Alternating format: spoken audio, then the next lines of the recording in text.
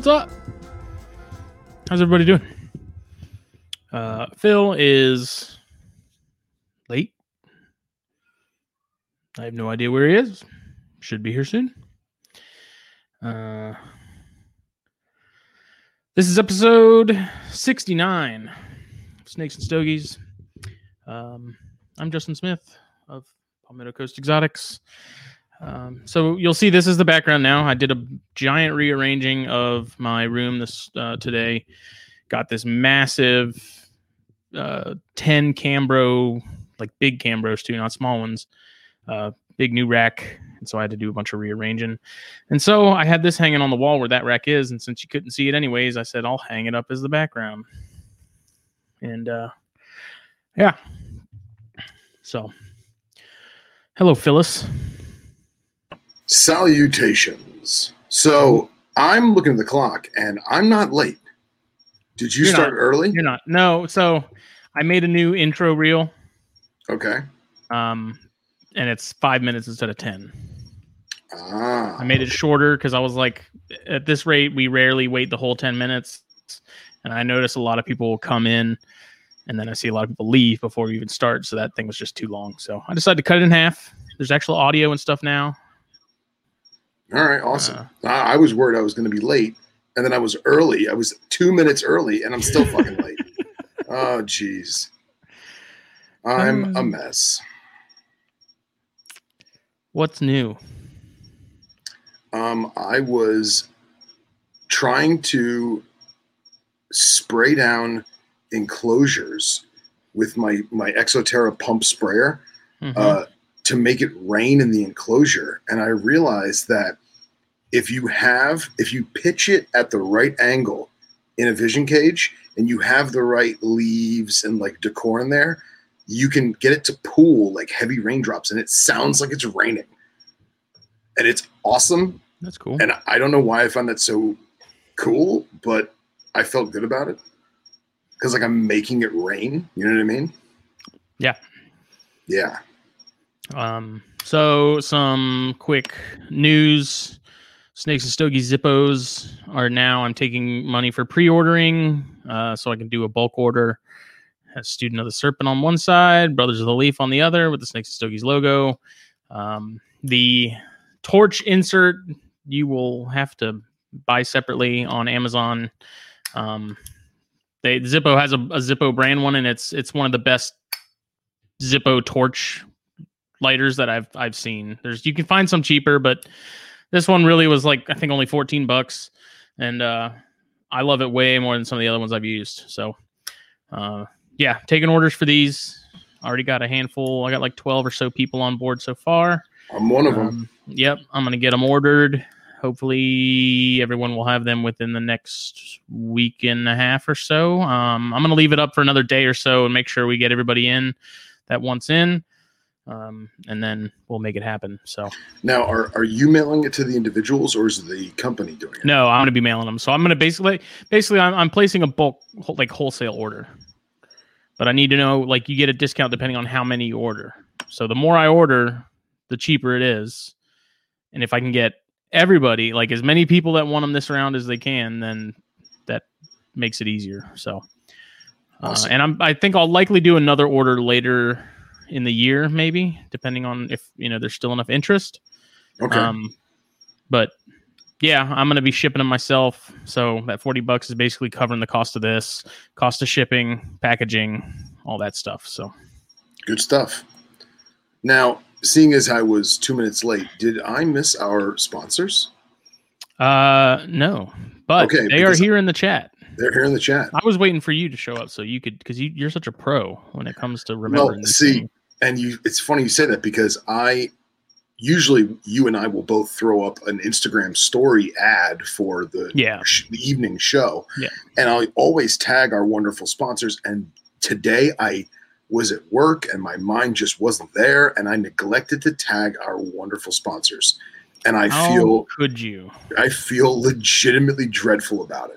So for those of you wondering, Snakes and Stogies is proudly brought to you by the fine people at Puget Sound Pythons, the finest of captive bred pythons in North America, check them out. Instagram, Facebook, Puget Sound Pythons, Morelia, Somalia, ball pythons, Lyasis, ball pythons, Cyanea, Boiga. Cyanea, yeah.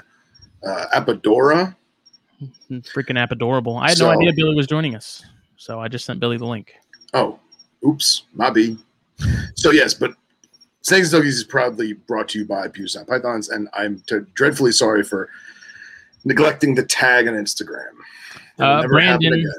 Brandon, if you're in the Snakes and Stogies group, the directions for that are in there. Otherwise, you can message me on Facebook, and we will make it happen. But you can PayPal $40 as friends and family to snakesandstogies@gmail.com, and that's snakes and Stogies, not the ampersand, but and written out at gmail.com. So, speak of the devil. Look at there that guy. He is. Look at that shirt he's wearing too. Hey, I was gonna wear that shirt, and I said, you know what? No, I'm not gonna wear it tonight. Not gonna drink your own Kool-Aid tonight. Don't get me wrong. I've been known to drink my own moonshine, but nothing wrong with that. Tonight I didn't. So, ladies and gentlemen, Mr. Billy Hunt. What are we smoking upon tonight? Tonight, I am smoking my last, and I say that because I purchased these with you, my last Gurkha aged 15 Grand Reserva. And I'm excited about it. So I am starting out with this Mil Diaz from Crown Heads. We just got these in at work the other day, but this is the slightly smaller size. I think it's a Grand Corona or something. So I've not had this before. I'm very anxious to try it. I was very impressed. These have gotten a lot of hype online. I've seen a lot of people talking about them and how good they are. The Toro was awesome. It's a very good stick. I was expecting it to be more expensive than it was. Toros were $11.95. I was expecting it to be somewhere in the $13, $14 range.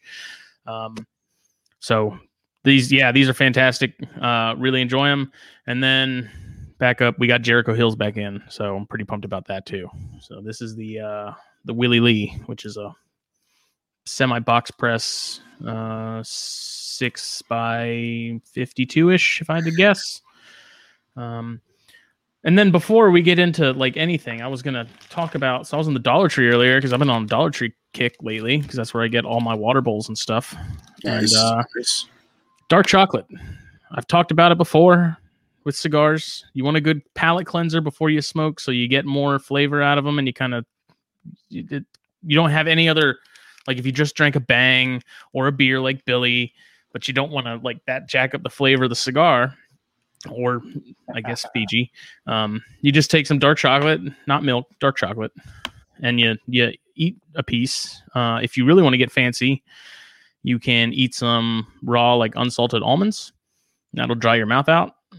And then the dark chocolate cleanses your palate, and you will then get to experience your cigar more thoroughly.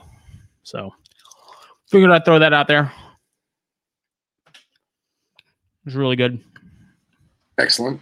And you get to enjoy delicious chocolate while you do it. Correct. I actually was so rushed to get out here to set up my computer and everything. I had this bottle of Fiji water, and I was going to pour myself an adult beverage, and I completely forgot to. So I may get up in a couple minutes and do that. But tonight, we have a special show. First of all, Billy's here with us. We love you, Billy. But tonight, we have a couple things we want to talk about. Nothing crazy, but for those of you who didn't catch last week's episode of the Herpetoculture Podcast, we had Dr. Kevin Messenger on talking about his new book with collaborations from Matt Most. And I'm going to butcher the name. Rat Snakes of China and Their Kin. Rat Snakes of China, the Asian rat snakes of Greater China and Their Kin. Yes. And Their Kin of Greater China. Yes. Yes. Yeah. But also, quick announcement. So, screw the little digital number generator. Another awesome Dollar Tree find was this little bingo set. So I have 1 through 25 in here. So next time we do a raffle, We can do it on air, which we do the other ones on air too. But the algorithm thingy and the digital generator, I don't know that I trust it. So what better way than with a good old fashioned bingo doohickey?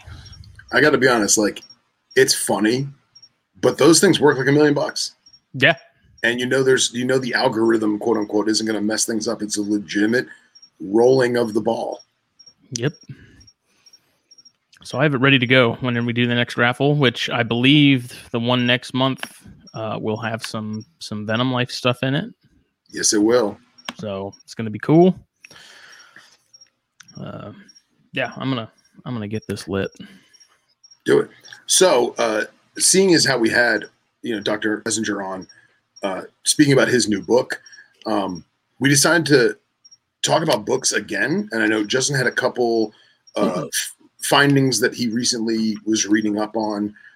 We're going to talk about that in terms of venom toxicity and some species that are very, very similar in their niche, but their venom is now believed to be even more similar than their, bodies themselves. So we're going to discuss that a little bit. And then we want to keep on the topic of books because we all love books. We all love learning, whether we, have reference books for, quick lookups on a species or husbandry or what have you, or if we're just morbidly curious about a particular, herpetological topic. The three of us decided that we were going to pick a couple of our favorite books and share them with you guys and kind of get feedback from other people if they've read them before, what their opinions of them were, and kind of go from there. And Johnny Barrett wants to know what Billy works with real quick. What doesn't Billy work with? I was about to say real quick, doesn't go with that. Carpets, green trees, Carpondros, Jagpondros, Maclots, spotted pythons.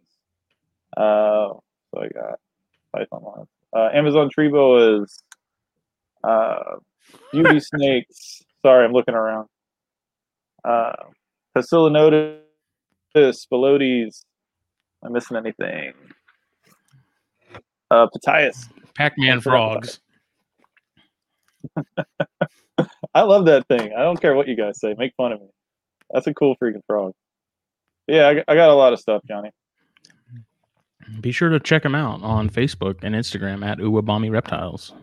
Right there, you see it on right on his left hand side. Right, I'll do my right.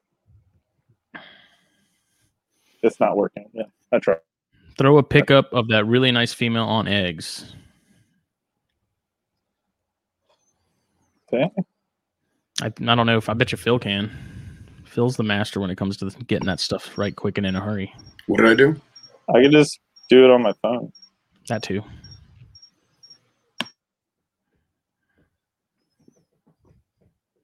Oh yeah. Oh. Mm-hmm. How big were those clutches? That one was 7. I'm still waiting on the other female to drop. Is that pretty big for macklets? 10's a pretty big one for them. So usually 6 to 10 from what I've gathered. The eggs are pretty big. I was surprised. They look big. Like compared to her, it was like, God, it looked painful. Yeah, she's not a huge female. So I was surprised too. They were double the size of the carpet clutch I had a couple days before that. Mm-hmm. Yeah, you're having a much better year than you did last year. That's for sure. Seems like my gosh, yeah. I think you're kind of you're getting your redemption. Yeah, I'm still waiting on 3 more clutches for sure, and then there's a couple more females that I'm not sure if they're gonna go. They might go. We'll see. Yeah, it's a good year so far. I think I have 6 clutches in the incubator. 6 or 7. Nice. Like hell yeah, brother. Hell yeah. So I'm this second clutch of Cyania for me is due to hatch hopefully on the 25th, somewhere around there. Might be a little before, might be a little after. We'll see. How many eggs was that? Those she laid would have been maybe mid-December. How many eggs were in the clutch? 8, but one of them looks like it probably won't hatch, but you never know.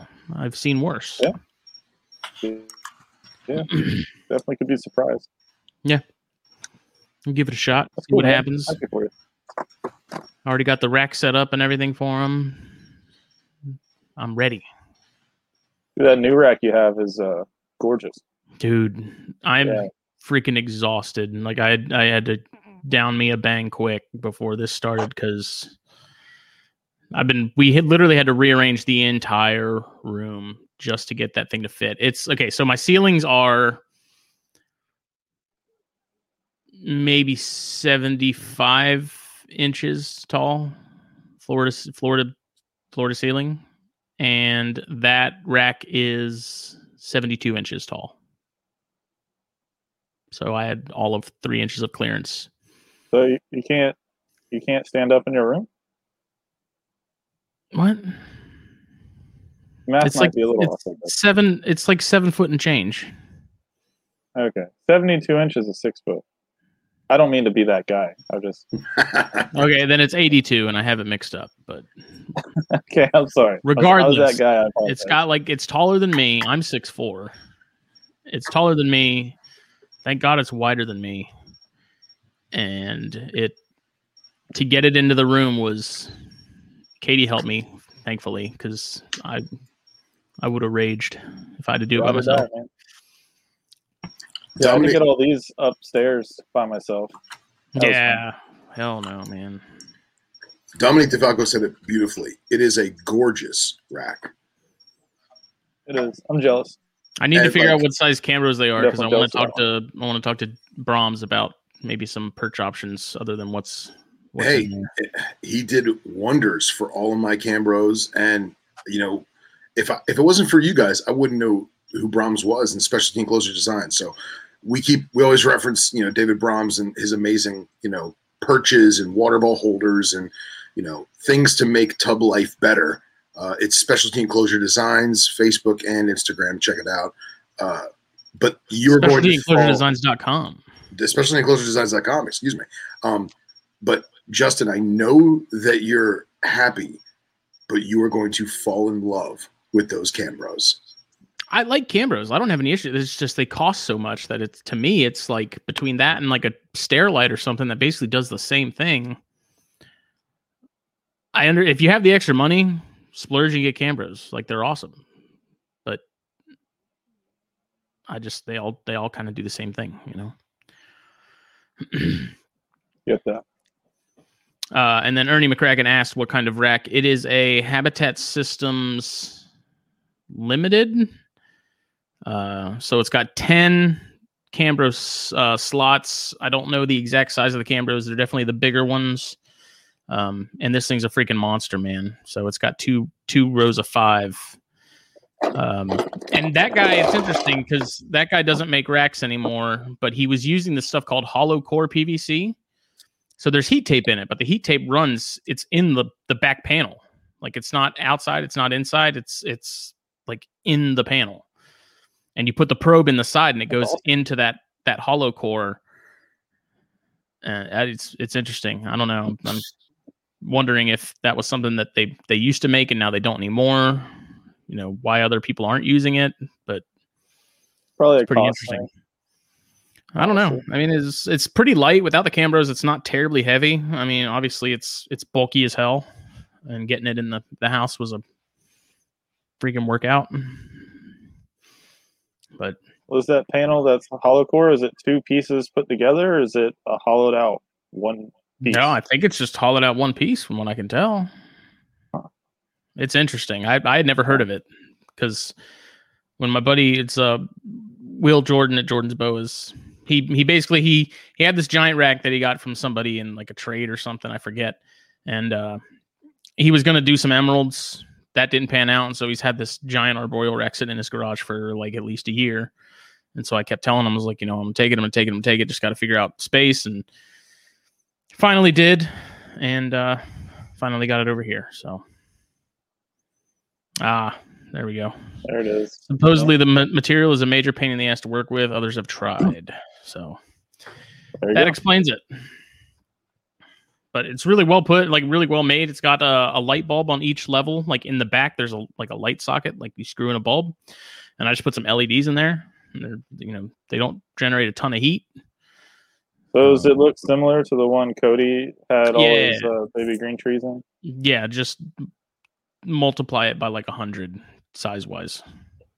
It's huge. Yeah. That's cool, man. I'm happy for you.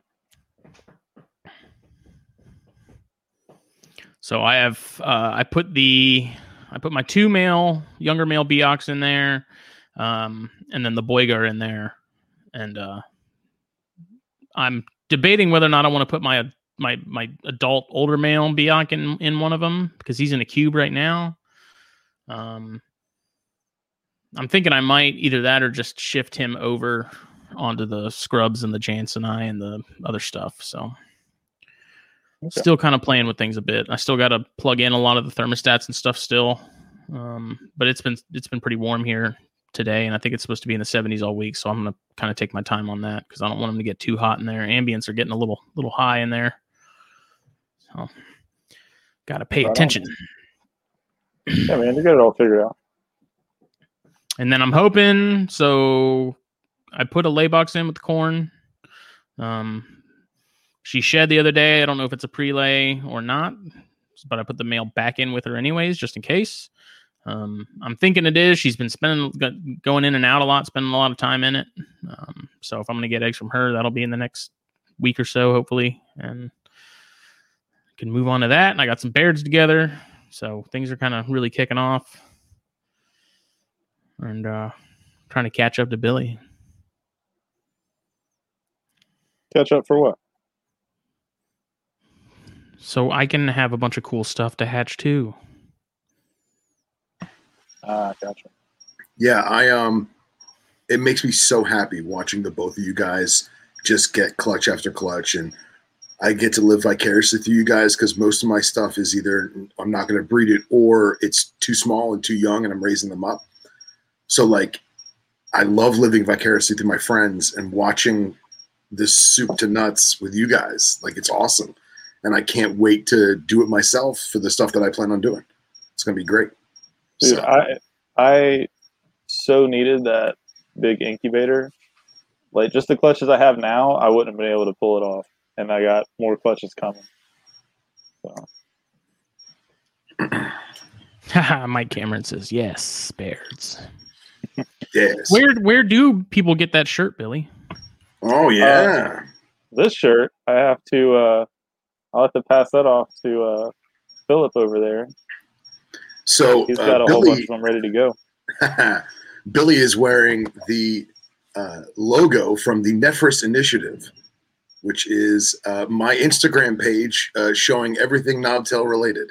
So if you're into knobtail geckos, shoot me a message on it's knobtails.ig on Instagram, and I'm sure we can make arrangements to get a shirt out to you. They are actually handcrafted at Uwabami Reptiles. They do hold up very well. Like I've always been skeptical about that really thick sort of vinyl and it kind of looking cheesy and like homemade, but legit, that stuff, like mine have not cracked. I've washed mine I don't know how many times.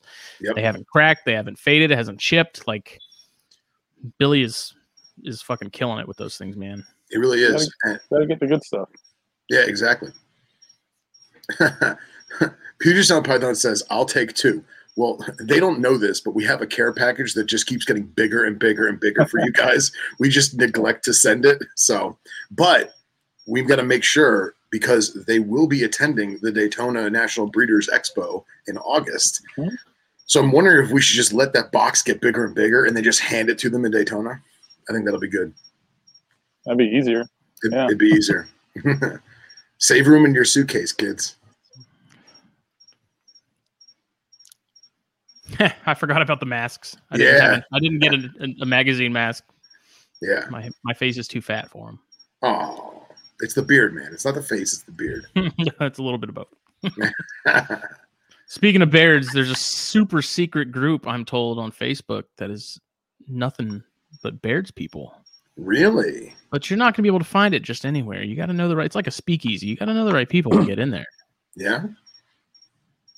I really like to say that I am a founding member of this. He is there's like 11 people in it, and Billy's like so proud of the fact that he's got the little founding member plant next to his name on there. Wait, but all right. So let me ask this: did you guys make this group, or is it just a coincidence? I made it. Oh, he did, and I just accepted the invite before anyone else did. So I was number 2. Wait a minute. There's 11 people. I didn't get an invite. I'm pretty sure I did invite you. Thank you. You haven't done it yet. What are you talking about? I never got an invite for. You haven't accepted yet. I never got an invite. He probably deleted it. Thought it was spam. Probably. It was like Carrots. Cody Swift sent me a friend request tonight on Facebook, and I was like, wait a minute. We're already friends. Like, is this another thing with like Steve Poole got hacked? I was like, should I accept it? Should I not accept it? And I saw that Henry accepted it. So I was like, screw it. If I get a virus, I get a virus. And then I messaged him. I was like, is this really you? Or did I just get hacked like Steve Poole? He's like, no, it's me. It's me. I'm doing a business page. I was like, rock and roll. Awesome. Good. Because, yeah, I accepted that too. Yeah. From Cody? And from Steven. Oh, yeah. No, the Bears group is not our group chat, Dom. Thank you. And there is a Bears group that exists, but it doesn't ever get posted on. So I was like, we're always talking, like I'm always talking to you guys and, the other handful of people that are interested in Bears. And I was like, let's just put them all together in a group. Even if it's like 10 people, I don't care. Well, if someone would get me some Bears, I will post about them all the time in there. I'm trying. That's good. Well, I was so happy. I was so happy I found the Hemakatus group on Facebook. All of its 60 members. Yeah. And I got accepted into the group, and I've been posting stuff, and there's no one there. I swear, I was scrolling the page. I saw a tumbleweed roll by. It was horrible. It's the Bears of Venomous. Yeah, it is. That's like the Nova Guinea group. There's like 40 people in it, and there's been 40 people in it for years. Like nobody new finds it. Well, as soon as you hatch some out, I'll be able to join that group. There you go. Yeah, because it's only like, I think it's me, Alan Stevens, and Kohler that post mostly on there. Sounds about right. Yeah, like we're the only ones that have them, for the most part. Boy, this cigar is good with that chocolate. Oh my God. I'll tell you, man, the opening drags on that age 15, like we always joke about Gurkhas being like, meh, but something about that, what do they call it when they wrap the end of it? With like the little pigtail? The little pigtail, yeah. Whatever they do on these short Maduro, little torpedoes with a pigtail, I can't describe it anything besides like an effervescence of sweet walnut. Like it's just wham, there it is. Right in the beginning, right out of the gate. I love it. An excellent stick. Ben, I got 19 eggs in the incubator right now. So stand by. Yeah. So we were going to talk about books.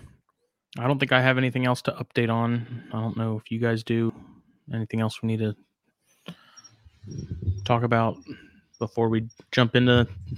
No, but I will put out a personal press release. I've actually had a lot of people ask me lately how the wrinkles are doing, and I regret to inform people that the female actually passed away.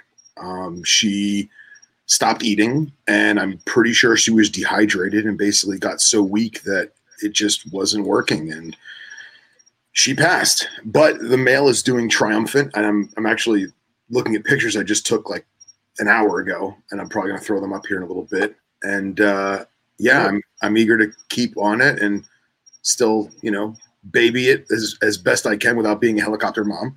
And I hope to get more in the future, and time will tell. So for those of you curious, it sucks, but shit happens. So part of it, man. Sad panda. The crappy part of the hobby. Yep. It's like my Fujian rats. Fujian king rats. Yeah.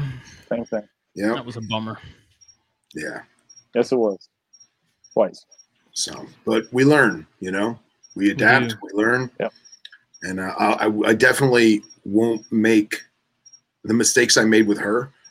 We'll just call it flat out. My diagnosis is I took this species for granted. You know, I took an animal that lives in some of the harshest environments in the world, and I was like, she's fine, you know? And no, it's still a baby. It still needed to be coddled. And I know that she got dehydrated and it didn't work well. So, and there's the classic saying of that's why mom has 20, you know, because some babies aren't going to make it. Right. So unfortunately, as sad as it is, we live and we learn. So you also take into account, you know, there's sometimes, you know, they're born and maybe they're on some sort of a clock because they just have organs or an organ that just isn't, you know, wasn't fully developed, is, you know, for some reason non-operational or not fully functional. And that just happened to be the time that it just was like do or die. And obviously it didn't do. So, I recently gave Billy a wild caught baby Everglades rat snake that I found, and it wasn't looking too hot. It had tons of ticks on it. So I figured, you know what, let me take it in. I'll, you know, get it hydrated, get a meal in it, get all the ticks off. And I noticed that it didn't have a tongue. It was born with no tongue, and it didn't even have a hole for where the tongue should be. And Billy, did it make it or no? It's still kicking right now, but I haven't gotten it to eat or anything. I'm trying to try as many things before I try assist feeding. Okay. You know, I want that to be like a last resort. Yeah. Is it still doing the wonkiness or no? Yeah. Okay. Yeah. Hey, sometimes. Yeah, that's just weird. It's nature's a cruel thing, you know, sometimes. So. Yeah. But it happens, man. We're dealing with animals, so stuff happens. Yeah. That's why you quarantine. That's why you quarantine. 100%. Yeah, when I got that rack, dude, I must have gone through an entire roll of paper towels, hosing that thing down with chlorhexidine and making sure everything was disinfected and sat for a little while. Yeah, I'll just spray disinfectant on stuff and just let it dry like that. Yeah, you notice though, like chlorhexidine though gets kind of like sticky or tacky. It's weird. Yeah. I haven't had that happen with F10 or anything like that. You mean, excuse me, you mean when you spray down like the tub and you let it dry, or after you've wiped it down? When you let it dry, like when you just leave it on there. Oh yes, yeah. I usually don't. I usually use like a mechanic cloth or something, and I'll wipe it off for that reason. I mean, I let it sit, but still, it just gets like sticky. Yeah. It's weird. So last night, as most of you know, I've been working on this book for like 3 months now. I take forever to finish books, mostly because usually when I get in bed, I really want to read, but as soon as I crack this thing open, I'm dropping it on my face because I'm trying to stay awake. At work, I bring one with me sometimes, but most of the time I don't read it there either because I'm constantly getting up with customers and stuff like that. So I do try to make an effort to read when I can. And I was reading Venomous Bites from Non-Venomous Snakes, a critical analysis of risk and management of colubrid snake bites, which is a great book. Shout out to Dr. Travis Wyman, who sent me this. I gotta get that. Yeah, we were talking about go back a page or two.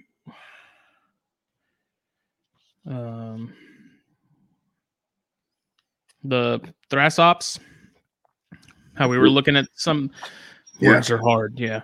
We were talking about those recently because we saw some for sale, and we showed, I think, a video. Someone in Florida had some for sale, and it was interesting because I'm reading this, and there's a chapter that's literally talks about it's just a section on boom slangs and twig snakes, so Dysphalidus and Teletornus. And it's interesting because the first thing I noticed that I was unaware of, and I don't know if this is still recognized or not, but there's like 3 or 4 subspecies of boom slang.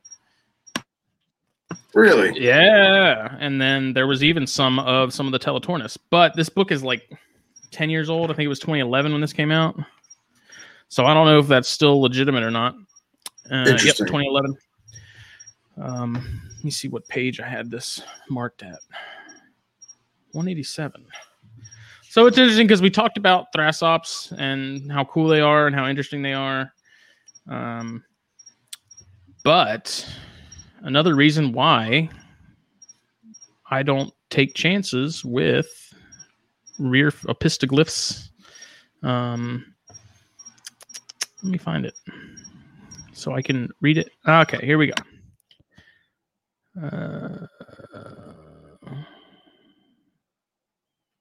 So it says the morphological adaptations outlined earlier, combined with the high venom toxicity for humans, endow these snakes with notable lethal potential.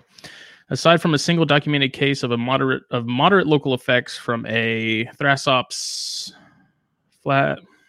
flavigularis bite, the clinical importance of other Dysphalidus, which includes Rhamnophis and Thrasops in that same sort of family, so beak snakes, Right. Is unknown. Partial characterization of the transcriptome of Thrasops jacksoni suggests an array of toxins similar to those of D. typus, which is boomslangs. Therefore, other members of this tribe should be approached with caution. Any bites from these snakes should be assessed by a physician, and serial blood coagulation assays should be included in the assessment of patient bitten by any of these species. So, pretty interesting. Yeah, they look very similar to boomslangs. They are. I'm sure they occupy similar ranges. I don't know for sure if Thrasops intermingle as far as range. I'm pretty sure they do. So I thought that was interesting, and you see them for sale, and I know you've dealt with them before in the past, Phil, and said that they were kind of a pain. Yeah, they were not cooperative in the least capacity. Mm-hmm. I would say that they're nowhere near as defensive as boomslangs, but they're definitely not. You know how you get a wiry rat snake and you kind of work with it and you give it a treadmill and it kind of relaxes because it gets tired out. Yeah. In my personal opinion, Thrapsops does not do that. They just flail and they death roll. And if you're not careful and you're not rolling let's say you're tailing a big 5-foot animal and you're not rolling your hand with that tail, I've actually seen it where they broke their back, they broke a vertebrae. So they're not keen on being handled in my personal observation. I've never broken the tail, FYI, but I've seen other people do it. So they also mentioned that boomslangs, says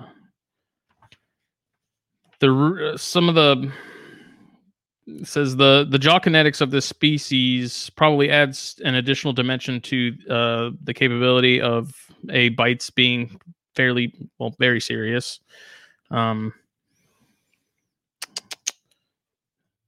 As these snakes exhibit a wide gaping capacity up to 170 degrees.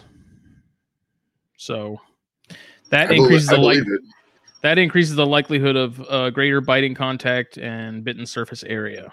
However, with the posterior venom delivery apparatus, some bites will fail to result in envenoming. Yeah.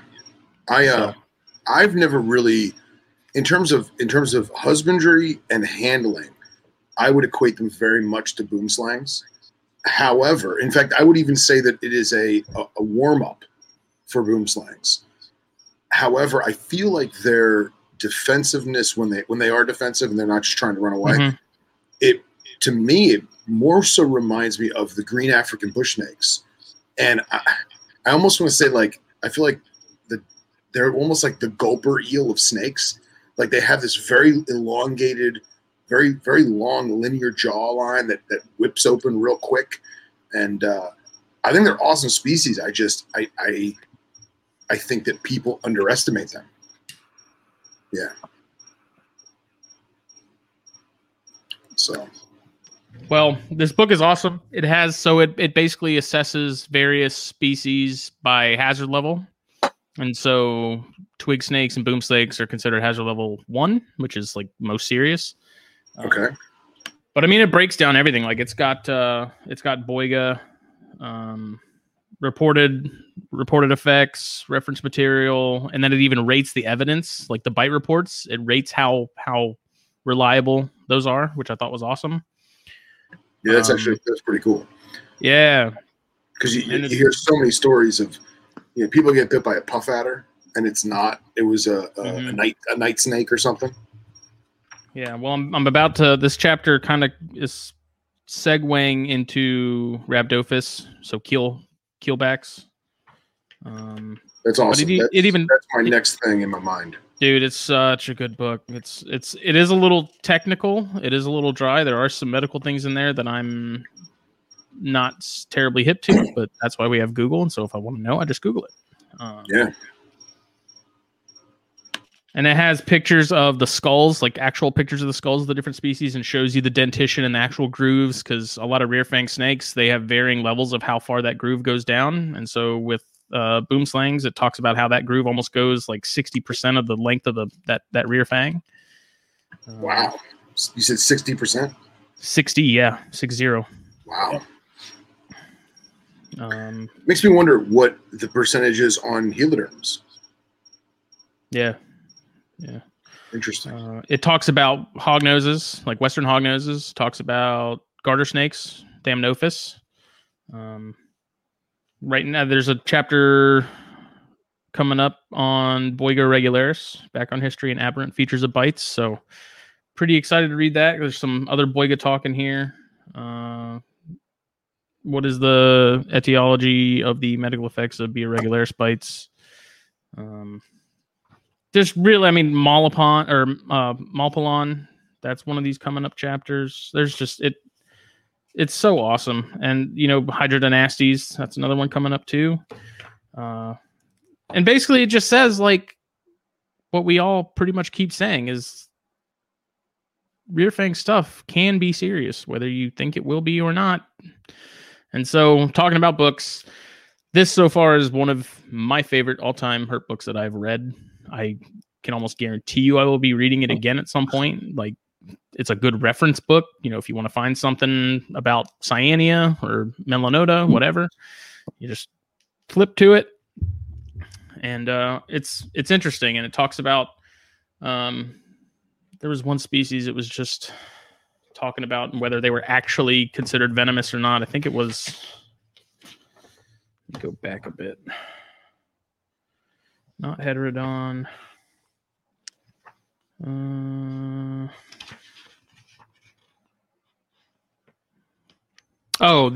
Bohemian racers, I believe, or Cuban racers, one of the two. Like it's odd. They have a secretion, and it does do things that are very venom-like, but they're saying by technical default, is for in terms of like physical delivery, it's just not.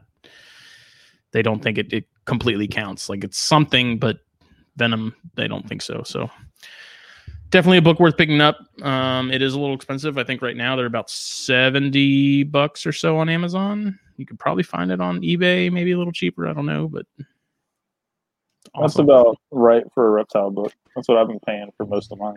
Yeah, I would concur. All the good ones are going to be expensive, I think. Of course, especially if they're out of print.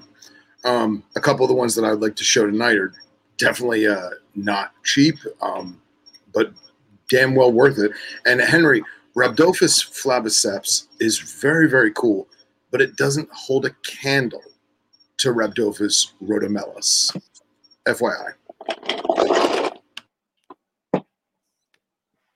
Yeah, I'm anxious to read that part because there was one species in particular that was fairly popular, I guess, over in Asia in the pet trade, and a lot of people had them, and no one got bit by one, and so everyone's like, yeah, they're harmless. And then we talked about it a couple episodes back. Some kid got bit and went to the hospital, and it was bad.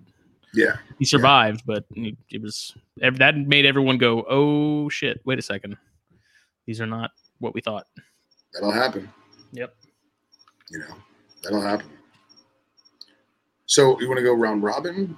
Billy, you got a book ready to showcase? Because we had a lot of books for tonight, right? Yeah. He's got a beer in his hand. You got a beer in his hand. So why don't we do this? All right, so Billy, why don't you share a book, then I'll share a book, and we'll just keep going around. Yes, Johnny, I've been meaning to pick up a copy of that. Yeah. Bill, did you get my my email or no? You sent me an actual email or text message? An actual email to see if you could show a file, because okay, hold on a second. The first one's going to kind of be 2 books in that file if we can. Okay, hold on. Let me open my email. Which one did you send it to? The Nephrus one.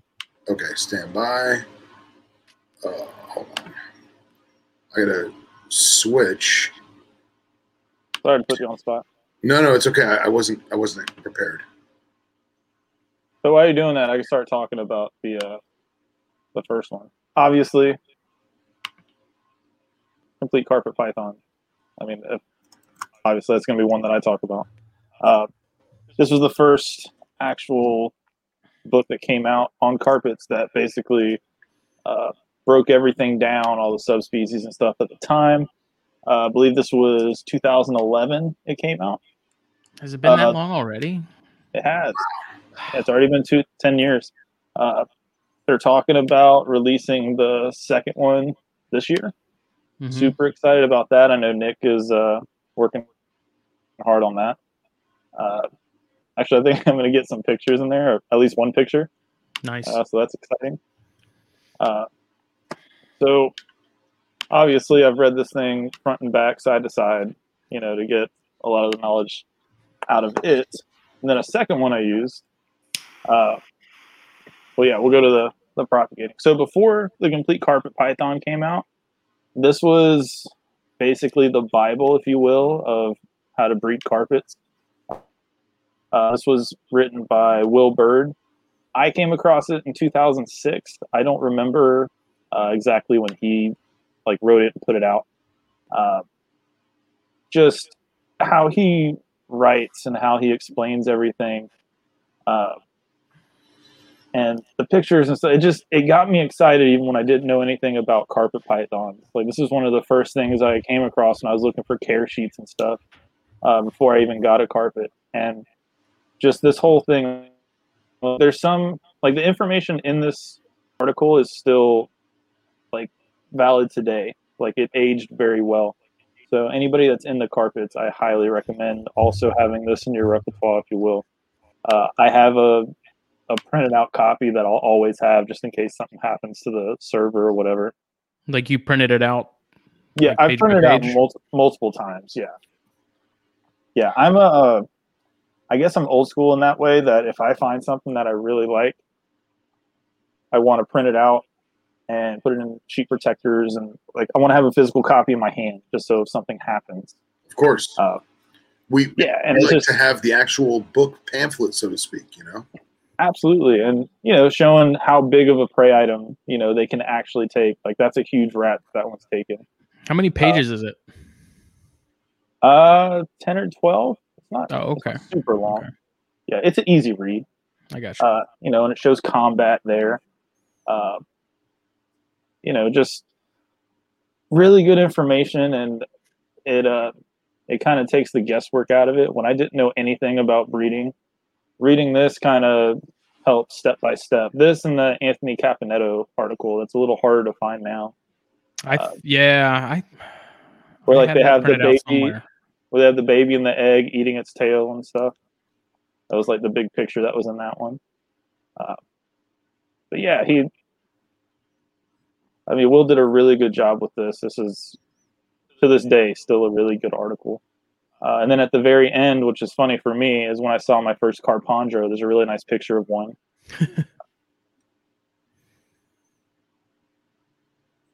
So coming up. Oh, Thank you. Look at that, though. Yeah, yeah, that's gorgeous. But go up one. I think you passed it. Oh, there she is. There it is. Yeah, that was the first one I saw, and then I remember seeing some at Daytona, and it's just funny how things come around circle. Mm-hmm. So between that, the complete carpet python, and then this carpet python one that came out, we're ready. I'll leave that up for a second so that people can. Okay. Yeah. Make notation if they need to. So if you go on ebmorelia.com or .org, I forget what it is now. There's an actual link to download this article.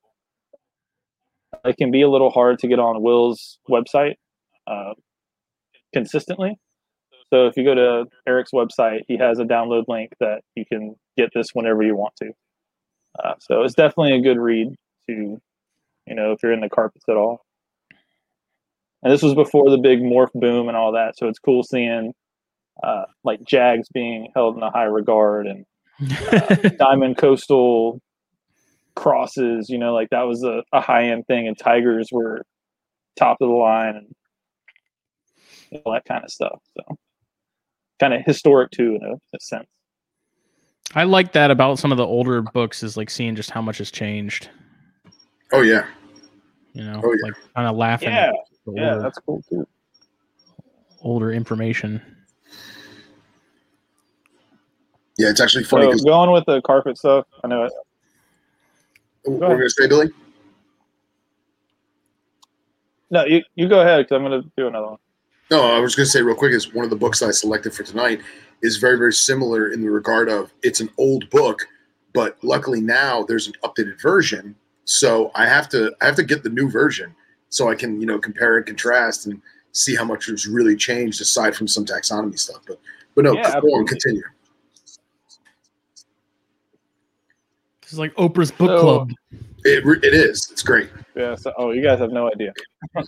That's why Phil was like, if we're going to talk about books, who should we have? I was like, Billy. He was like, duh. Yeah. Like, Billy probably has more books than all of us combined. I appreciate that. I was only able to grab stuff out of the ones that aren't packed up. I still have a whole bunch packed up. So. Well, I mean, you're braver. So the other one with carpet pythons, this one from Mark Mintz that came out in 2015. Oh yeah, I meant to pick that one up. There's not much. Yeah, I mean, there's not too much more out of this one that you won't get out of the complete carpet python, but I mean, there's still good information in it. It's from a different standpoint. There's a lot of natural history stuff in here. So if you're in the carpets, obviously these are the two books until the more complete carpet python comes out. That is a really good resource to have. I mean, I don't want to go deep into what all the chapters and stuff. Obviously, it's natural history and keeping all the subspecies, breeding, all that stuff. The normal stuff books have. So yeah, that's my first round. Cool. Apparently, people want a plant episode, and I guess they want to call it Stalks and Stogies. So, whatever. Oh God! All right. Bunch of nerds. Speaking of plants, I'll be there for that one. Billy, I'll have you know that of the clippings you gave me, there was one species that was very waxy in texture and bright green and very, very thick stemmed. Was that still Pothos? I honestly forgot what I threw all in there. I know you had Pothos. I gave him a grocery bag filled with stuff. He was like, dude, I just wanted like a couple of cuttings. I was like, no.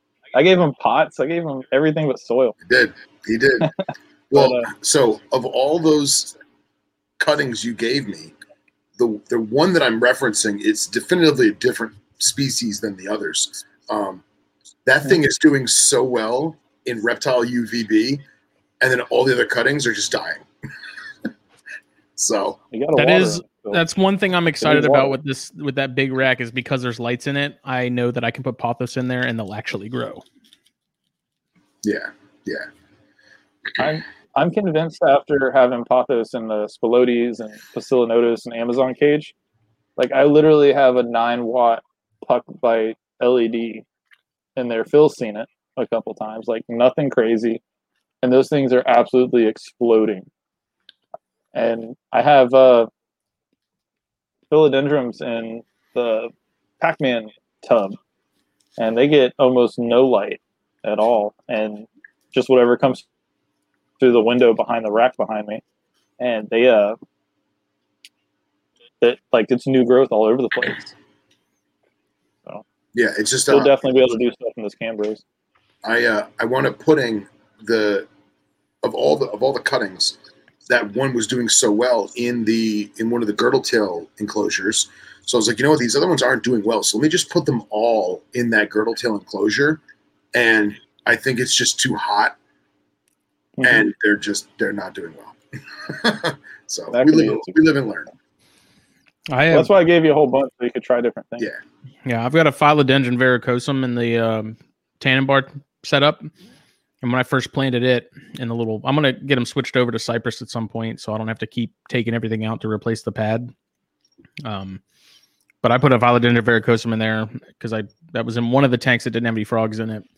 And I took that out before Reed took everything. But at first I was worried because it wasn't like the initial leaves and those little stalks were dying.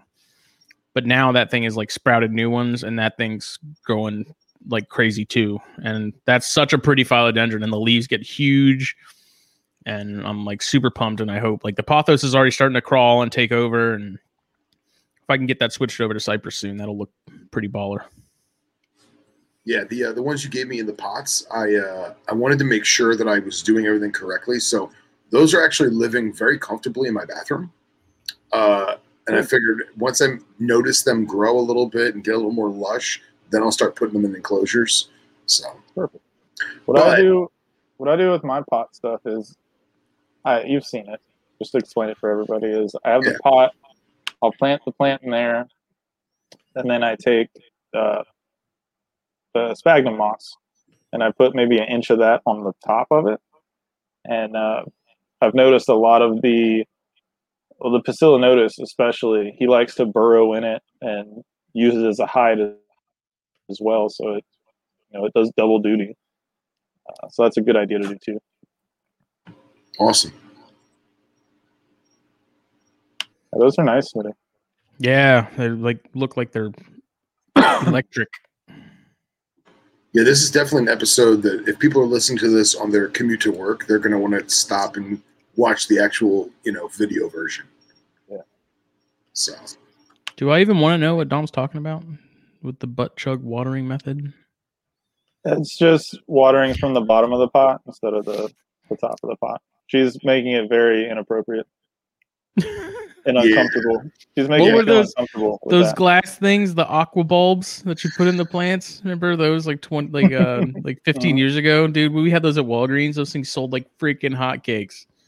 Yeah, I remember that. That's funny. So, back to books. My first book pick, if I can screen share, I went to Amazon so that people could see that they are attainable and what the going rate would be. So, A Complete Guide to Snakes of Southern Africa. This is actually written by Johan, who's the director of the African Snakebite Institute outside of Johannesburg, South Africa. And the guy is a wealth of knowledge. He's written multiple books, and this book was actually, I have the old version. This is the new cover. I have the old cover. I'm pretty sure it still has a bush snake on it. If you're looking for the old book per se, I have the hardcover. It's a great book because these pictures are horrible crap. I may run in the house and get it. It basically has a breakdown of every species of snake, the types of snakes they are, whether they're potentially dangerous or not, their regions, where you might find them, encroaching in human development, all that stuff.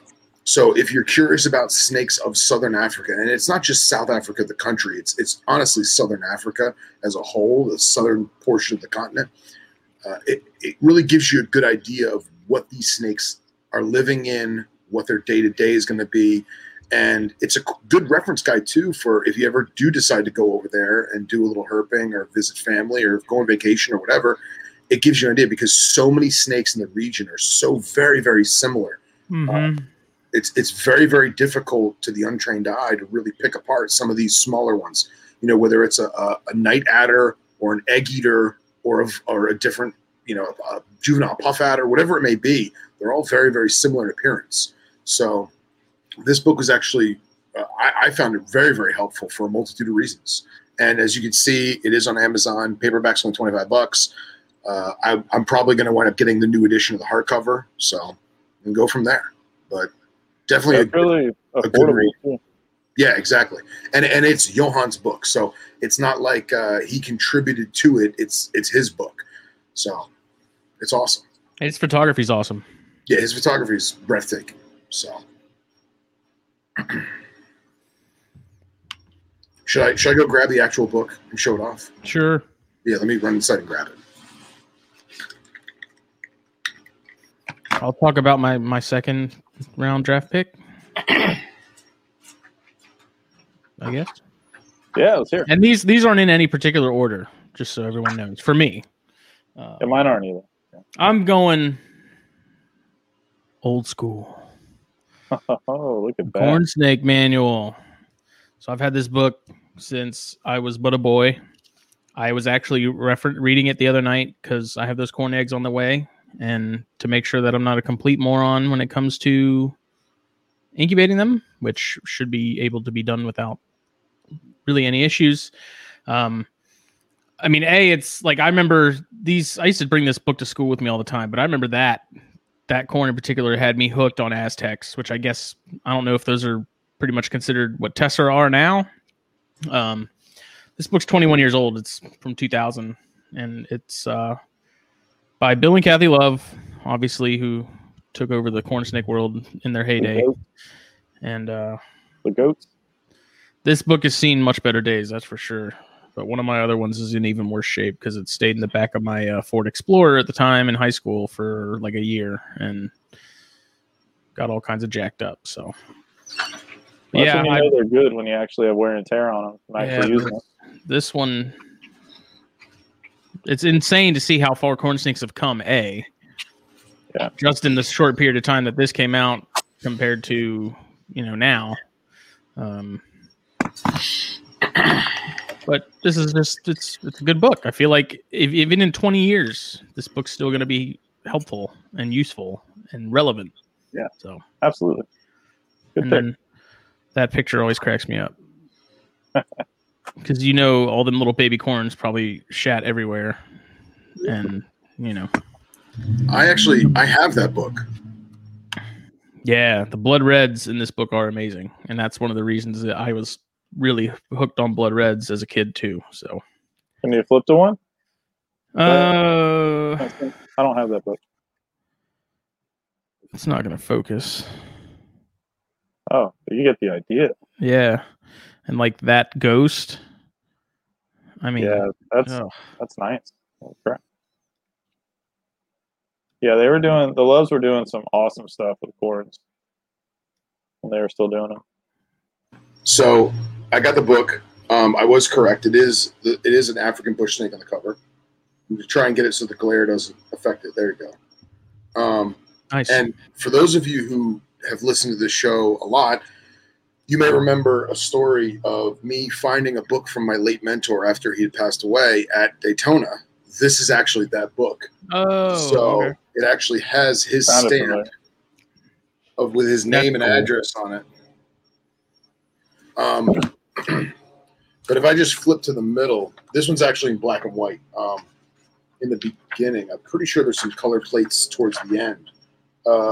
This book was originally put out in 1992. Wow. Yeah. So Johann's been doing it a very long time. But it goes over simple bite procedures. And a lot of this stuff, because it is a lot of elapid stuff too, is a lot of it's still good today. I'm sure there is some poor information in there. But there's taxonomic drawings and then maps of where the animals are found, which is pretty awesome. Were there a lot of changes made from that version to the new one? I don't know. I think it has a lot to do with localities, like in terms of regions of where they're found. And then taxonomy for the most part. There's like a whole section of garter snakes, which is crazy. I gotta make sure that Matt Most gets this book.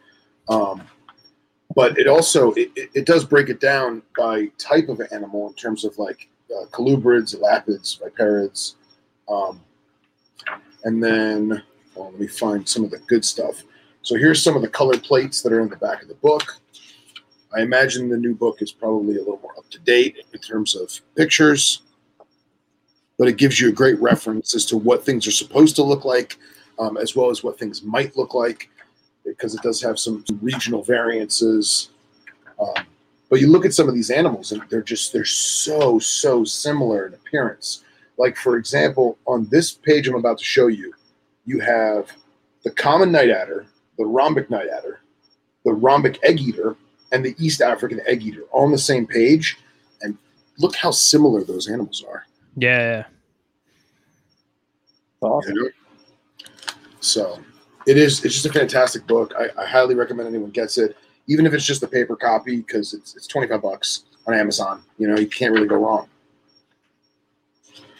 Just because we were talking about Thrassops, which I don't even think is in here because I think they don't go this far south in the continent.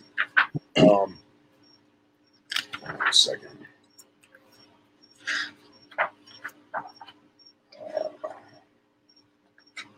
There are so many subterranean and fossorial snakes in southern Africa that nobody even knows exist. It's crazy. That book looks beefy, man. It's full of pictures and Oh yeah, that's awesome. like I know Sounds I like know that the taxonomy's changed on this, but Matt Most and I have talked about this before, but the wolf snake, the Cape wolf snake, capensis, like look at that thing, man. That thing is crazy. I mean, the camera's not doing it justice. But trying to find I get that. But yeah, that's the book. Complete Guide to Snakes of Southern Africa. I like it. Good pick. Yeah. So now Justin did the corn snake book. Billy, you're next. I'm next. Real quick, Billy. Yeah, I make these hats. And then other Bill said he just got the corn snake manual after Justin showed it. That's pretty funny. All right, so my second pick. Wait, like he literally bought it just now on Amazon? That's what it looks like from the off of eBay from the comments. That's awesome. Yeah. All right, so second pick, How Snakes Work. This is a really cool book because it goes into basically how snakes work, for lack of a better term. You don't say. Yeah, right? Who would have thought? But like, it goes into how they move and how they breathe, how they feed, how they breed, all this stuff. Like how they shed. Basically, anything that a snake does, it breaks down. But it's not like a textbook to where you can't understand it. You know, like yeah, it's an enjoyable read. Yeah. So like, here's a good page. Like it. If you guys can see it or not. Well, in focus that is. But that's a cottonmouth eating a dead fish. It's talking about foraging behaviors and stuff. And it's like that's how in depth it goes into. And it says why they have their skin, why they have their scales, why, basically anything you would ever have a question about, this book goes into. So I had another picture I wanted to show, but I lost my spot. Now, does it cover just snakes as a whole, or does it even go farther into like the same way that a chondro can fold its body over itself, but a puff adder can't? But a puff adder can do the caterpillar trick on the ground, but a chondro can't. Does it go into those kind of locomotion stuff? It does have a whole chapter on locomotion. I don't know if it has that specific example you're talking about. Yeah. But it definitely talks about how they move and what scales they use, and different species do different things. Like obviously sidewinders are a big example. It's just snakes as a whole. It's not just venomous. It's not just non-venomous. One that I really like, is this part. Because, the old world rats, they always puff up and all that. It goes into, how they go about puffing up and how they, actual physiological reasons behind it. So it's definitely like nerdy stuff, but super cool. Yeah. So anything, I don't know if anyone's checked out this book or not, but anything you'd want to look at. I know we did a review on it early on in the magazine. Mm-hmm. It's definitely a good book just to learn more about snakes in general and why they have certain things. And then when you start to see other species that have different adaptations, it's cool to read that book and then say, okay, well, this snake has this adaptation for this or for that terrain or whatever. It's cool stuff. I like it. Does it have a section on like eggs and how they develop? And that's something I've been wanting to. I have a herpetology textbook that I've been meaning to look at because I'm curious. Like, I've heard with chondros, like the last 2 weeks, you get more air exchange, and so they need to breathe a little more. and so I want to get more information as far as like what's actually happening. That'll be 2 books from now, not this one, but that'll be 2 books okay. from now. Stand by.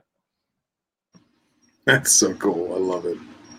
Let me see. I have my next book. I'm trying to figure out when it was actually published because it's old as dirt. Is it still attainable? Probably. Well, yeah, but I don't know if this version is. Okay. Because I won't lie. There was a bunch of books I was like, oh, I got to show that. Oh, I got to show that. Oh, I got to show that. And I was like, no, that's just me flexing because I don't think you can get some of the books that I was going to show. So I specifically chose stuff that I know I could find on Amazon. So. Oh, well, sorry about the complete carpet python. It's out of print. Sorry, but there is still copies available that are not astronomically expensive. You just got to do a little digging. I would say check out A Books. A Books is a phenomenal book website that's basically, if you can't find it on Amazon, they're gonna have it. It does kind of an Amazon thing where they have bookstores from around the world that will go onto their website. So it'll say, here's the Snakes and Stogies Volume 1. It's $19.95 if you're in England from Bob's bookstore, or it's $50 if you're in the United States from Justin's bookstore. Definitely check out A Books if you feel so inclined. Reptiles of the World by Carl Gans. I've had this book almost my entire life. I used to carry it with me everywhere I freaking went. It looks like it was published in 1975.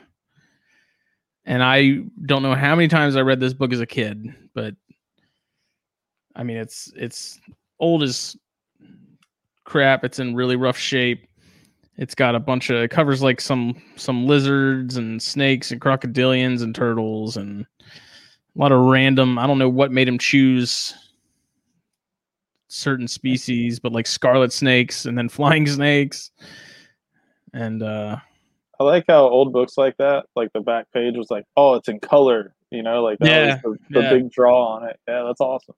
So this is one that I've always had, and I can't even find this cover. Like the one I see online, it's a different cover. So I don't know if this was like a first edition or open the publisher's page. And what year was that one produced? It's missing. The whole publisher's page?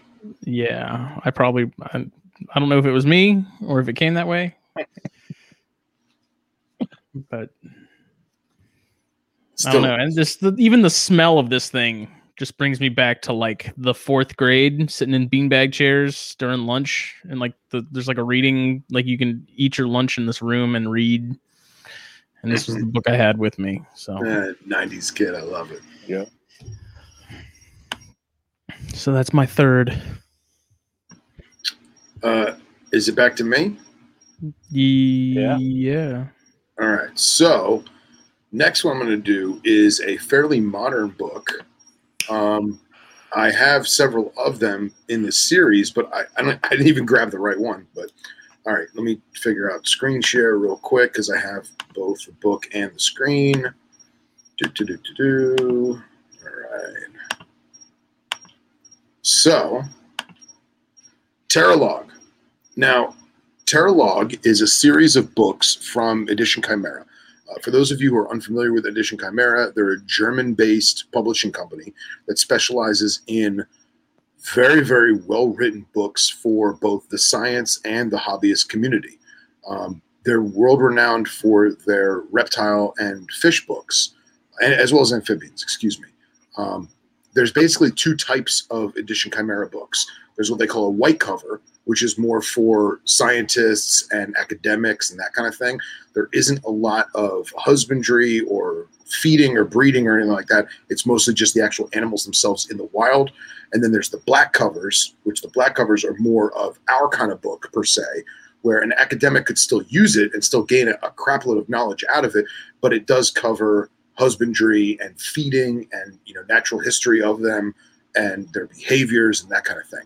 So the Terralog series is kind of the 3rd part to all of that. The Terralogs, they're very, very large books. I'm going to show you one of them right now. They're almost to the standard of being like a coffee table book, but the books have barely any words in them. The intro basically is a list of everything that it covers, and then they go into a brief description of what the book entails. So like the one I have on the screen here is Venomous Snakes of Africa. When they say volume 15, that's the 15th volume of the Terralog series. It's not the 15th book of Venomous. There's only, I think, 5 Venomous books right now. There's only 2 or 3 on geckos. There's, I think, 2 or 3 on turtles. But these coffee table big books, the beginning is on half German and half English. So you're freaking kidding me, Bill? What's up? Said Reptiles of the World by C. Gans is $596 on Amazon. Wow. Pass. Bet you I can get $300 for it. Used Probably. condition, acceptable. Probably. So, so these books, I'm about to show it to you, but I figure I'd just talk about it first. I find them fascinating because not only does it show you multiple different pictures of a specific species, but it also shows you maps of where they're found and then the terrain in which the animal was actually found. So if it has a Pictures picture of it? I'm going to show it to you right now. I mean, like they have pictures of that environment. Oh, yeah. So I just grabbed the first one I had on the shelf, which happened to be Venomous Snakes of Europe. Let me try and get this where there's no glare. That one must have been pretty short. They're all about the same thickness, believe it or not. This one, it literally says Venomous Snakes of Europe and Central and Western Asia. So this is going to cover the Middle East. This is going to cover the Near East, as well as all of Europe and most of like the Mediterranean type species. So if I just do a quick open on the inside cover, just the inside cover is a full map of whatever book is being covered. And that's a modern map. And then if you go to the very back page, it's going to give you a more basic map with the countries and some cities and stuff like that. So once you open up to the actual middle of the book, let me find a species that people actually care about. All right. So here I just have it open to the Echis genus. So in this particular one, you'll notice there is different species accounts, right? Can you guys hear me okay or no? Yeah. Yeah. Okay, so different species accounts. And then you also have a map of the region, and then it's a highlighted area of what's what. And then underneath it in here will be a description saying, okay, purple is one species, red is another species, and so on and so forth. And then they'll also show the habitat in which the animal was found, which I think is super cool. So, I mean, that's kind of a mundane picture because let's face it, it was Saudi Arabia. There's not a lot of there. But here, if we go to say,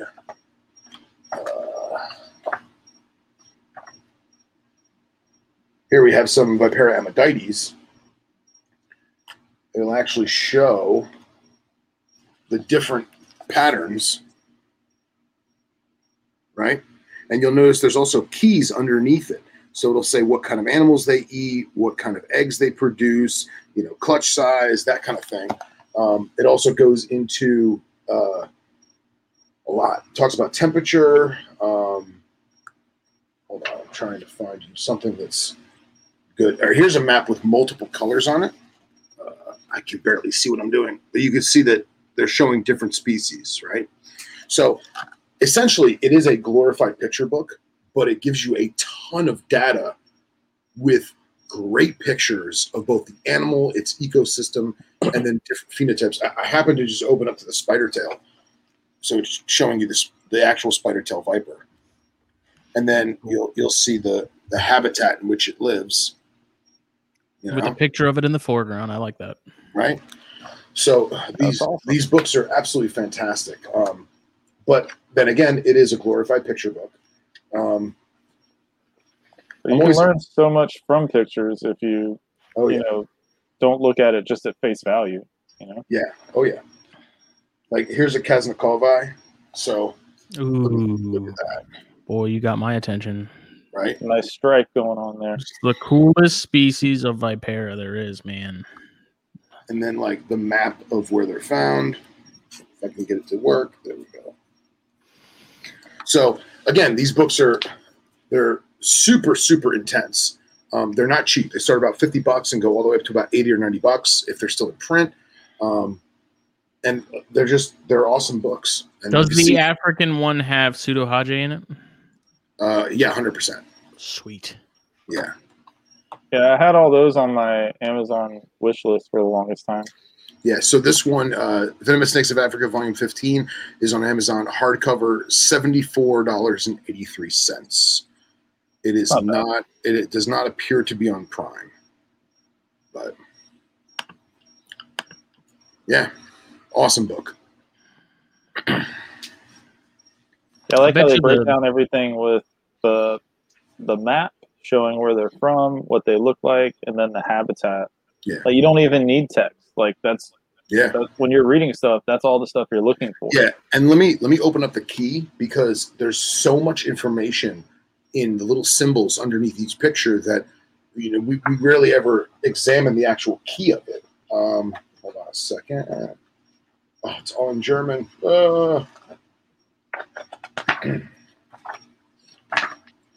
Yeah, basically there's 2 or 3 pages of how to read this book, because it is a very unique layout.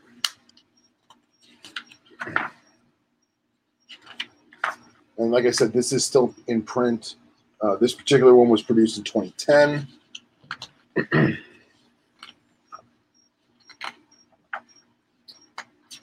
Why can't I find this page?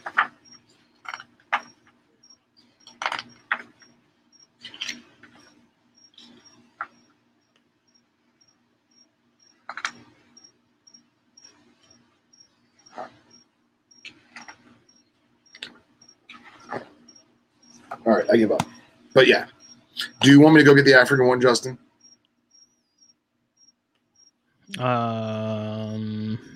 Not necessarily, unless you want to. I was just curious if they you never see anything about Gold's tree cobras, so I was curious to see if they had anything about pseudo Hage in there. It's one of my favorite African species, and it's just pretty much because there's no information on them anywhere ever. There's not that many pictures of them either. Let's see it. To answer the question, I'm not going to Lakeland this weekend. I have to work.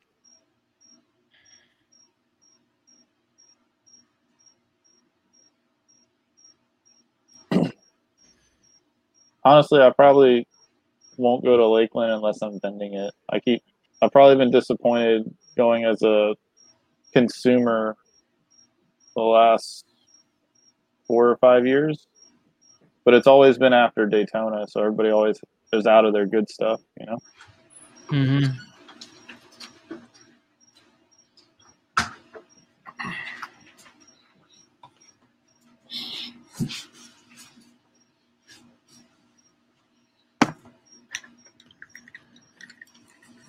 And just show me the money. Just to show you that, you were saying how the European book must be very small. This is the African book. They really cram a ton of stuff in these books. Excuse me.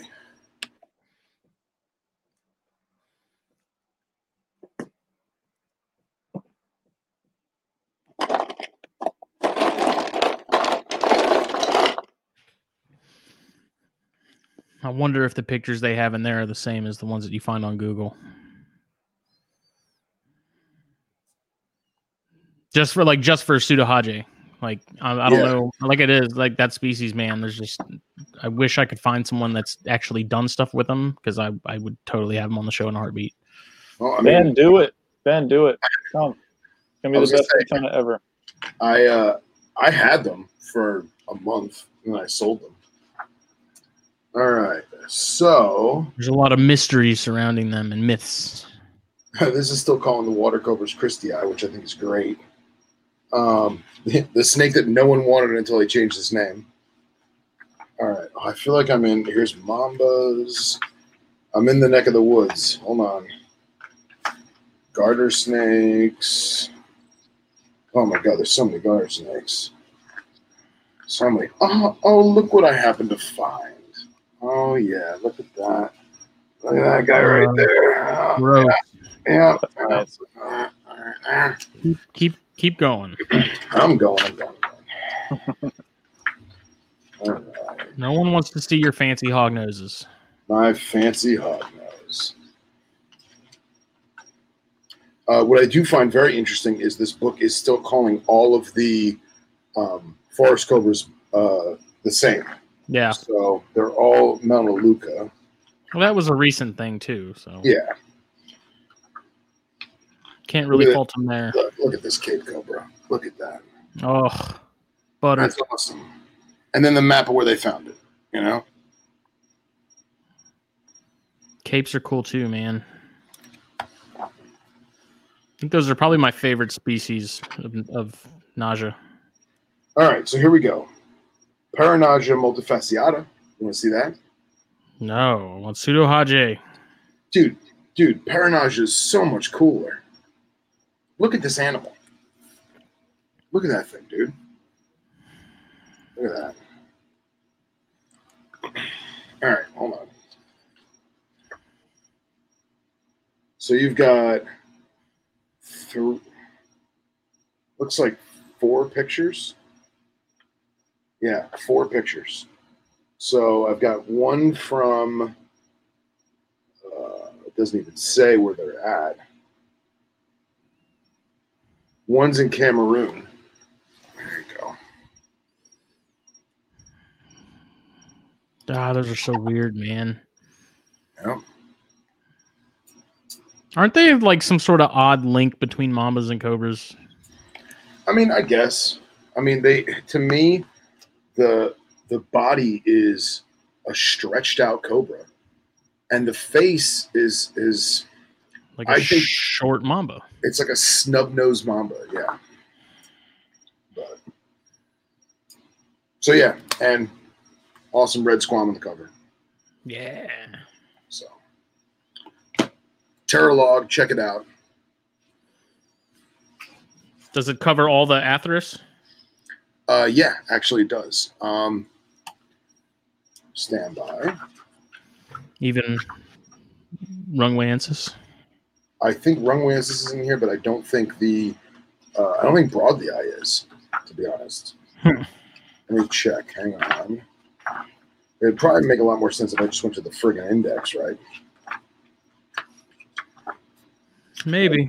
Know where the vipers are. Hold on. Oh, dude, Ceratophora. Yeah. Yeah. All right. So, it does have Broadly Eye. Was that like pre-Matilde too? Yeah, I believe so. Ceratophora, Chloracus, Watsa to Chloracus Desei.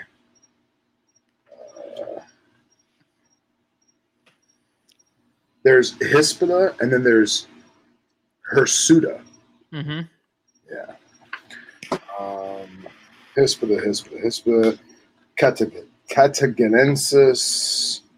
All right, here's your Rungwaensis. I'm curious what pictures they have of those too, because that's another one you don't. Yeah, I got you. I remember on the World of Atheris site years ago, they had a picture of a Rungwaensis, and it was like a really drab, boring-looking one. And then you see pictures of them, and you're like, "Holy crap!" Yeah, like look at the squam. Yeah, boy. Look at that. Wow, that's pretty. Yeah. Ernie asked if anyone in the world is keeping Hispida. Long term, probably not. There's a couple people that have gotten pretty lucky. Our good friend Ryan Reed, he has an associate that's been doing it, and I'm pretty sure he bred them this year, but he's raising the babies up to make sure that he knows what he's doing, you know. So I had one for 6-7 months. I bet you the babies are adorable. Oh yeah, they got to be. So, Justin, what's your next book? Or are we back to Billy? I think we're back to Billy, I think. Me? All right. So, besides carpets, my other obsession, Old World Rat Snakes. As far as if this one is in print still, I'm not sure. I got this copy by chance from Matt Most. He had a shipment come in, maybe a year and a half ago or so, something like that. And I think he was sold out within like an hour. Like I just happened to see the post quick enough to be able to finally get one. So the whole thing with this book is that it has, different species accounts and just little blurbs on all the different old world rat snake species. And then it has a couple of papers that they just put together at the end of the book to, just have some solid information. I really like, let me get to it real quick. Yeah, Miguel knows.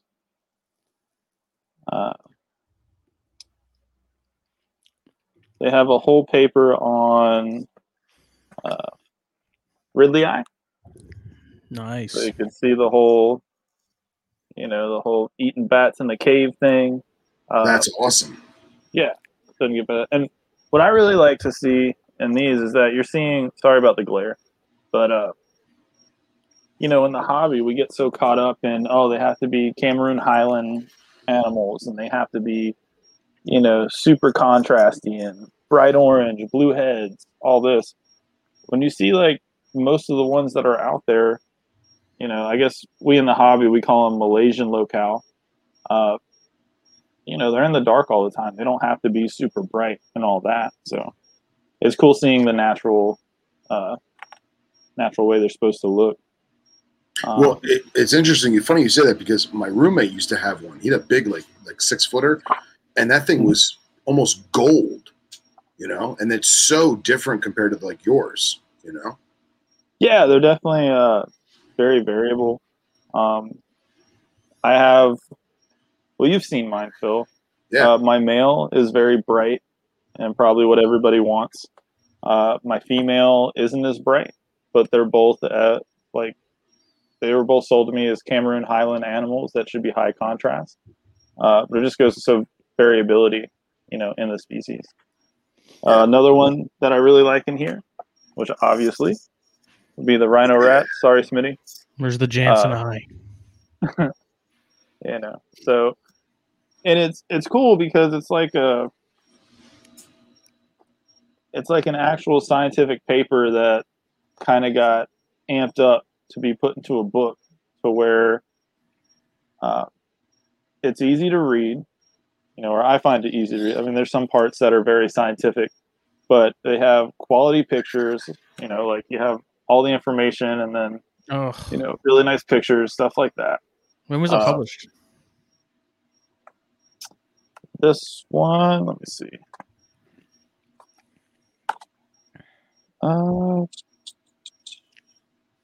2013. Yeah, so there's been a couple of these books out, this part's kind of cool. I was able to get a signed copy before Klaus passed. Nice. So that's really cool. That's awesome. Yeah, just little things like that make it really cool. They have a whole nother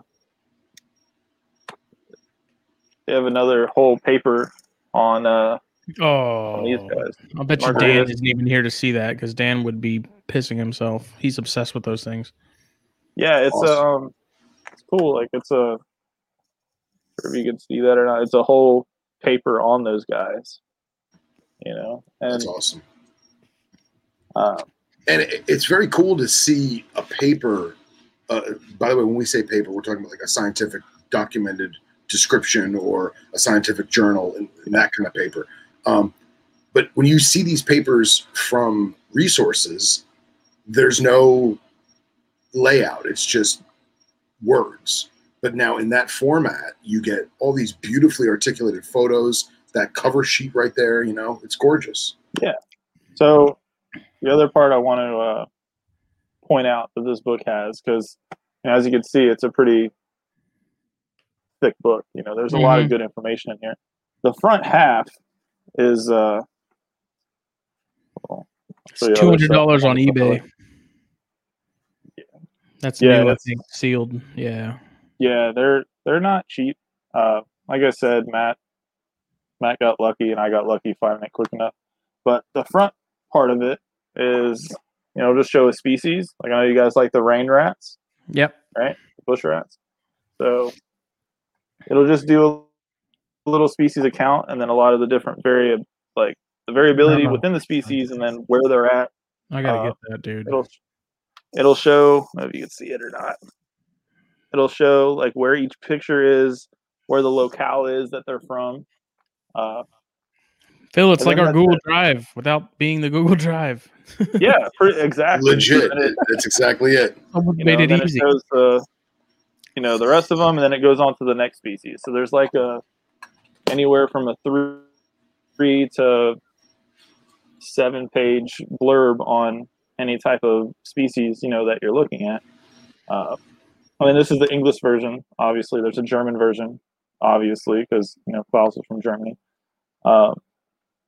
But I honestly have been trying to find this book for, if I'm completely honest with myself, probably 8 to 10 years. So the fact that I actually have it and I can reference it whatever I want to is crazy. And the amount of information in here is ridiculous. Like when I first got it, tell you guys how much of a nerd I am. I went through and all the species accounts that I could find and all the species that I either work with or wanted to work with. I went through it frontward, backward, and took notes on everything. And I have a notebook, just kind of to help me remember it. Because when you write something, you remember it more. So if you can find this book, 100% recommend getting it. It's not the easiest one to find, but great stuff if you're into old world rats. There's one for sale in Switzerland, but I don't know if it's the English or German version. Is it in Swiss francs? How much is it? $99. That's really cheap. US? That's really cheap. US with $23 in shipping. That's really cheap. That's crazy. But I don't know. Like I said, I don't know if it's English or not. Yeah, that's the other thing. Because I would hate to buy that and then get it and it's German. Not that I would still appreciate the pictures, but you would find choice phrases that you could make out, and then you could always Google has the translation app now where you can take a picture of clear text. You can't do like cursive or anything, but clear text, and it will actually translate the words that you highlight. And I've used that for several scientific papers that were in German and French, where I'll take a screenshot of it, and then on my phone I'll use my finger and I'll highlight the sections I want, and it'll translate it. It works very well. So I made the mistake of buying Carl Linnaeus's original text, not realizing that it was literally photocopies of his original text. And I'm pretty sure the whole thing is in Latin. And Google does not want to translate that. Really? Yeah. Yeah. I paid $8 for it, so whatever, but still. There's that. That's right, Billy. Next, for me, Venomous Snakes of the World by Mark O'Shea. Wow. This thing has spent a very large amount of time in the back of my first car during high school. Wow. And it's one that I read a lot and had on my desk a lot. Awesome pictures. Talks about all kinds of Eurasian vipers, and it's got cool little pull quotes about O'Shea's like little stories about those. And he's got there's a section on rattlesnakes. He talks about a timber bite that he took that was like one of the worst that he ever had. Look, a ring calls next. Nice. Look at that. There's that's like the one legit picture of a pseudo-hage I've actually seen. Yeah, like a legitimate picture that's clear and concise. Yep. Talks about it a little bit. I love this book, but they're freaking gigantic. So can you do me a favor? Can you open that? Huh? One more time, Philip. Can you open that to the publication page and find out what year that one is? This one I remember I got it when it was new. It's not that old. 87, I'm guessing. No, we're talking. I'm gonna say in 90s. The 2000s. 2005. Oh, really? Okay, because I have that book with a Tremercerus on the cover. And that Tremercerus version, I can't find. Yeah, that's it. Can't find that anywhere now. Apparently, there's a rattlesnake on the cover with like cactuses. I'm trying to remember what was on the cover of this one. I lost the jacket forever ago. Obviously, this thing's been through a lot, so Clearly. Need to read it again too. Yeah. Yeah, those pages are stuck together, Billy, on the Athers section. Giggity. Giggity. Giggity. Okay. Philium. Stand by.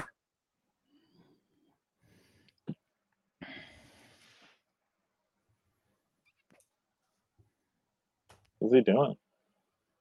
I think there's an airplane flying over him. That's what I thought. I wasn't okay. He's getting dive bombed.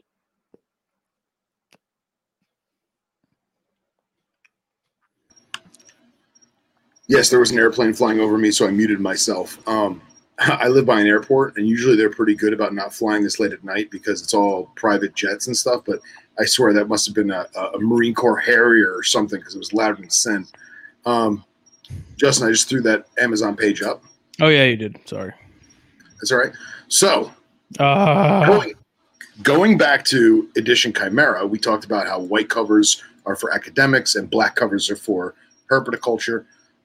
Asian Pit Vipers, Breeding and Experience by Dick Visser. Now, Old Dick Visser. So, this book, Hen Dog and I jokingly call it the Tremercerus Bible. I waited a long time to buy this book because I was kind of skeptical about it. And then I wound up buying it, and it is breathtaking because not only does it give you everything you'd ever want out of husbandry, but it gives you clear and articulate descriptions of every single species. Everything from Rotostoma, Calicelesma to, Dinachistrodon. I mean, you name it, it's in this book. And just to show you folks how awesome this book is. And by the way, on Amazon right now, it's $210. I know for a fact you can find it less than $100. That's how much I paid for mine last year.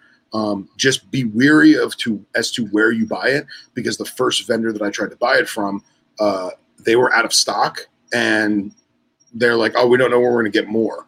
And that seems to be the trend with this book. So wherever you want to buy it from, if you can call them on the phone and say, hey, do you physically have it in your hand? Go for it. I'm going to hold the phone. What? There's an Edition Chimera on Europlatus. Oh, yeah. It's only in German, though, right? I don't know. I popped on eBay. No, this is English. Well, there you go. So here's the book. All right. It's not that big of a book until you turn it this way. And I have the Dart Frog one, and it's a freaking beast. You hit somebody with that thing, and you're going to kill them. Oh, yeah. This is so heavy.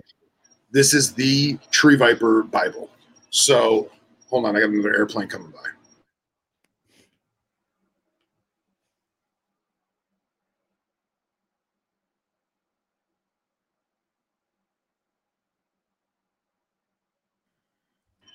So aside from it having the maps and the photos and just everything, it even has Visser's handwritten notes. And you can tell that this is a book that he's been working on since probably the 1970s. But like, for example, talking about sketch of act of striking as I observed Hifnion Nepa, which I don't even know what that is. Stretched out while striking, and position 3 is posture after strike. His literal notes, his drawings. Hmm. Look at that. That's awesome. So let me just flip some more. Average temperature and precipitation of Yangmingshan, Taiwan. Right? Yeah. And then it goes into the actual, species profiles with crazy photos.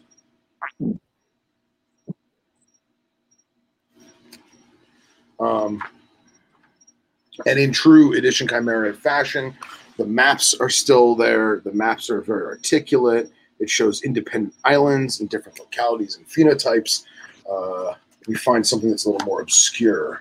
It also shows, reproduction. And is that all before the Cryptolytrops parias? No, it covers all of that. Oh, wow. Yeah, so there's most of these are Tremercerous. Of the green pit vipers, most of them are Tremercerous, but there is parias in here. There is Cryptolytrops in here. When was that one published? I think 2015. Oh, okay. Not that long ago. Yeah, 2015. Yeah. And I say that you can tell that it's very, very old because he's been working on it for a long time, because some of the husbandry photos of like enclosures and heat lamps and stuff like that, you can tell that the photos are very, very old. Let me try and find, here, I just happened to open up to Wagler's. Mm-hmm. So you have sketch drawings, and then you have the actual photos to match. Yeah, those would be the ones for me.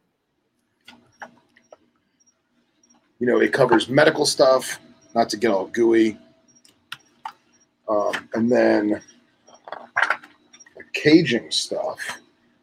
You also have, if I can find it. The majority of the book is actually species profile. It talks about caging and ventilation and how to, properly have airflow, and that's cool. Making monsoon seasons and annual precipitation and barometric pressure and all of that stuff. And it does cover physiology and morphology. Mm-hmm. So an amazing book. You can find it for around $100. There's on abebooks.com. There's a couple there for sale overseas, but you're still looking at $127 shipped. So you're still saving a good bit of money. So yeah. Even at that, that's worth it for the information you're getting. Yeah. And like for me, I'm not even a big Tremercerous guy, but like Calocelesma, Dinokistrodon, like those are my snakes. I love those species. Mm-hmm. So it's almost like Justin with getting the Subok book. He bought the Subok book with the intention of just reading the Baird's Rat chapter, but at the same time, he fell in love with Subocs from that book. And I feel like this book is exactly the same way. There's species of pit vipers in here that I know for a fact I'll probably never see in my entire life because they're so protected or so rare. Which ones? That the Fairy Island is probably the one that's my favorite. Let me try and find it. Oh, look at Schultzi, bro. Look at that animal. Yeah. See, that's one of the coolest species of parias, dude. It's one of the most stunning snakes on the earth, on the planet. And then I love my Purple Maculatus. There's 12 pages on just Purple Maculatus. Hang on a second. Let me find some of the more rare stuff. It goes into the islands of the Philippines and all the different McGregori. Oh, yes. That's not a leucistic animal. That's just a white one. White McGregori, yeah. Yeah. Awesome. Here's a slate blue McGregori. Look at that. See, now I talked about the Buniana. I'm pretty sure it's Tremercerous Buniana. Of course, there's 5 or 6 pages on just Insularis and all the different island phenotypes of that. They cover all the different types of macrops. The ones with the rust on top that come out of Sumatra, and then some of the more blue ones that are in Thailand. Here's live bearing photos in the wild. That's awesome. Imagine rolling up on that. Oh, awesome. Come on, where's, I think it's... And does it talks about the difference between the 3 groups? Well, to be brutally honest, I may be mistaken because most of the stuff I'm looking at is all Tremercerous. So I'm wondering if this is still calling everything Tremercerous. I feel like that splits happened after 2015. It may have been. Fasciata. What do they have cryptolytrop or not perps? Tremercerous. Okay. So yeah, then I would assume because those are cryptolytrops now, aren't they? According to some folks, I'm old school and I call everything tremercerous, but which is probably why I didn't notice that they all were tremercerous in this book. If I can't find it in the next 5 seconds, I'm going to go to the index. Here's Solaris, Camberiensis. I've always been curious what the difference is between those and the Venestus. Oh, they're totally different looking. Hold on a second. I'll show you. They look similar, right? They are very, very similar, but Camberiensis is so much more mundane than Venustus. And Camberiensis, they only come from one small, tiny region in central Thailand, right where the Malay Peninsula meets the actual mainland. Mm-hmm. But what Venustus looks like, here's the quintessential Camberiensis, if I can get it to go. Okay, yeah. So they're still small. Head looks flatter too. Yeah, they're nowhere near as brightly colored as Venustus. But I also love this book because it's not prejudiced to just cover Southeast Asia or Indonesia specifically. It goes up into China and it goes into southern Nepal and Tibet and India and Sri Lanka. Now I give up. I'm going to have to go to the index. Look at some of these drawings. Probably a blind spot. These two scales probably obstruct the field of vision. It would seem that these snakes have no subocular, but a nasal and postnasal. Oh, that's why. Legitimately, Visser's notes over the years. I wish they would have put the year that he wrote these little drawings, because I feel like that would have just made it so much cooler. I'm going to open the index because I'm wasting time.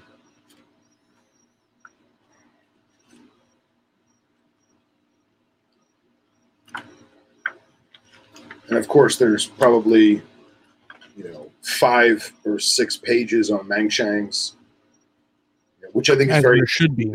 If you look at the photo of where they say the Mangshangs are found, if I can see, it's one little dot. That's it. So, do they have protobotrops in there too? They do. Here, I guess say if they have Mangshangs, yeah. Well, they still consider Salamangshanensis in this book. Mm-hmm. So, here, bear with me another moment while I find this freaking snake.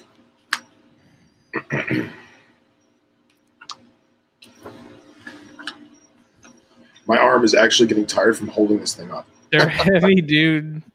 Yeah. It's a legit textbook. All right. Species accounts. Oh my God, there's so many. All right. Tremercerous buniana, 272.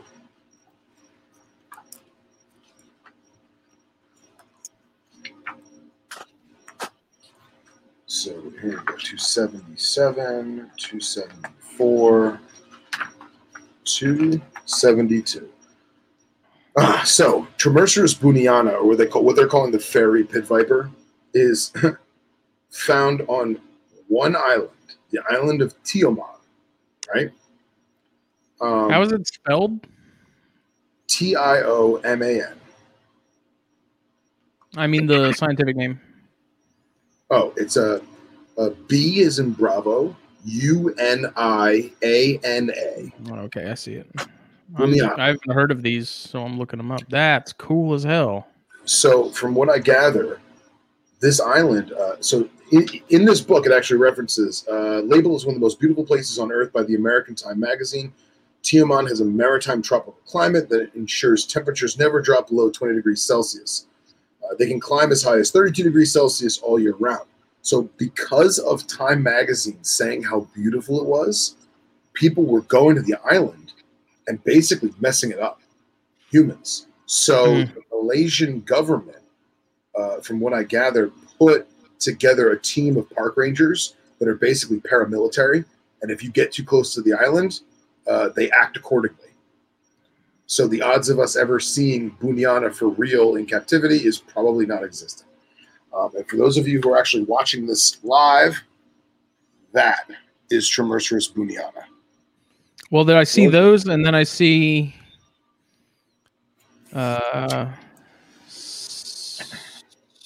Sabahai. Yeah, those are really pretty. They're actually, there's a bunch of people in Europe that have them. They're not as rare. I see. That's what I'm looking at right now. That's what came up. But yeah, that blue one is like the picture that seems to be the one. I know that there was a couple expeditions where guys and gals, scientists were allowed to go and do some readings and some note taking and photographs, and there was some more modernized pictures that came out, but for the most part, it's completely devoid of human contact, which is awesome, but still crappy at the same time. Brandon said I have 3 books in my shopping cart at the moment since you guys started talking. I added a bunch to my wish list as we were going too. Oh, I love it. I love it. Good stuff. So I'm going to show you guys one thing of Tropidolaemus. Laticinctus? Hold on. I'm trying to get it. Hold on. Hurry. It's all the way in the back.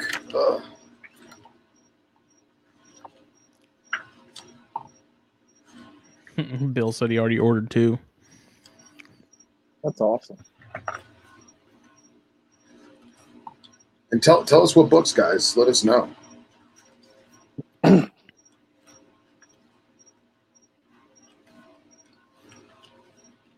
Subannulatus, Philippinensis. Oh my God! Here we go. There it is.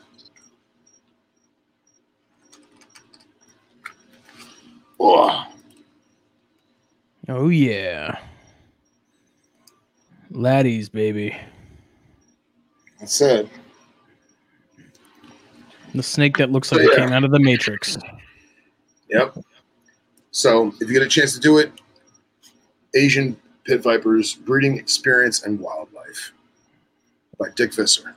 I want them all. Like someone somewhere has like the complete collection of every Chimera publication that's herp related somewhere, and I'll bet you it's worth a small fortune. Of course. Thomas asked if we could get a comprehensive list of the books discussed here for later reference, which we can. Yeah. So if you both can send me your list of what you have, I'll put it together. Can do that. Yes, most definitely. And actually, my good friend Noah just texted me because he's watching this as well. He's been on a Bushmaster kick lately.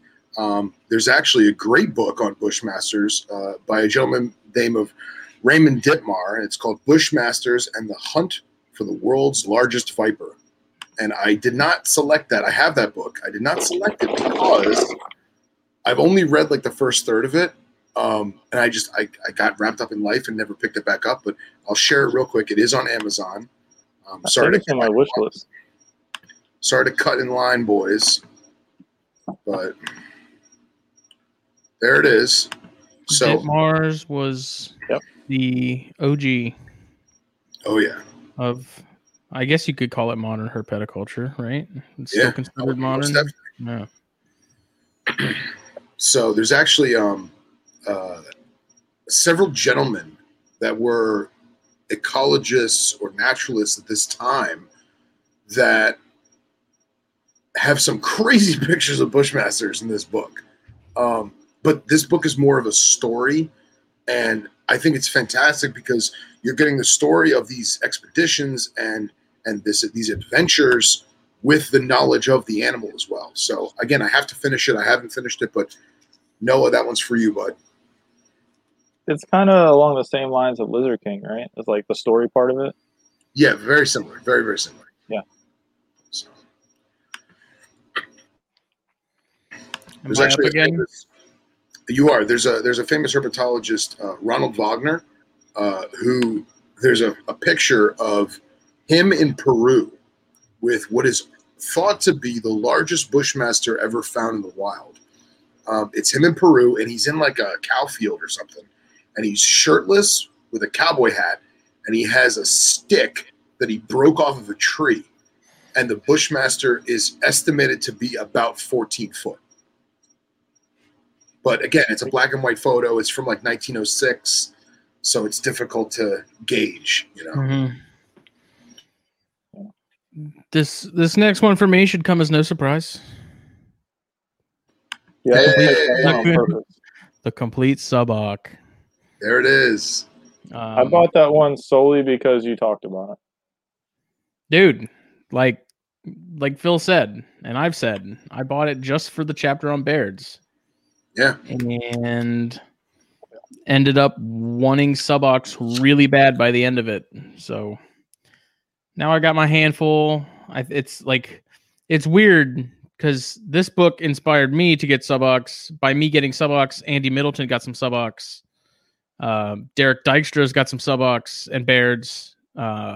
It's just funny how, you talk about something enough, people get interested in it. And it is such a cool species. And one of the things about this species that I find so interesting is just the fact that there's still a lot to be learned about them.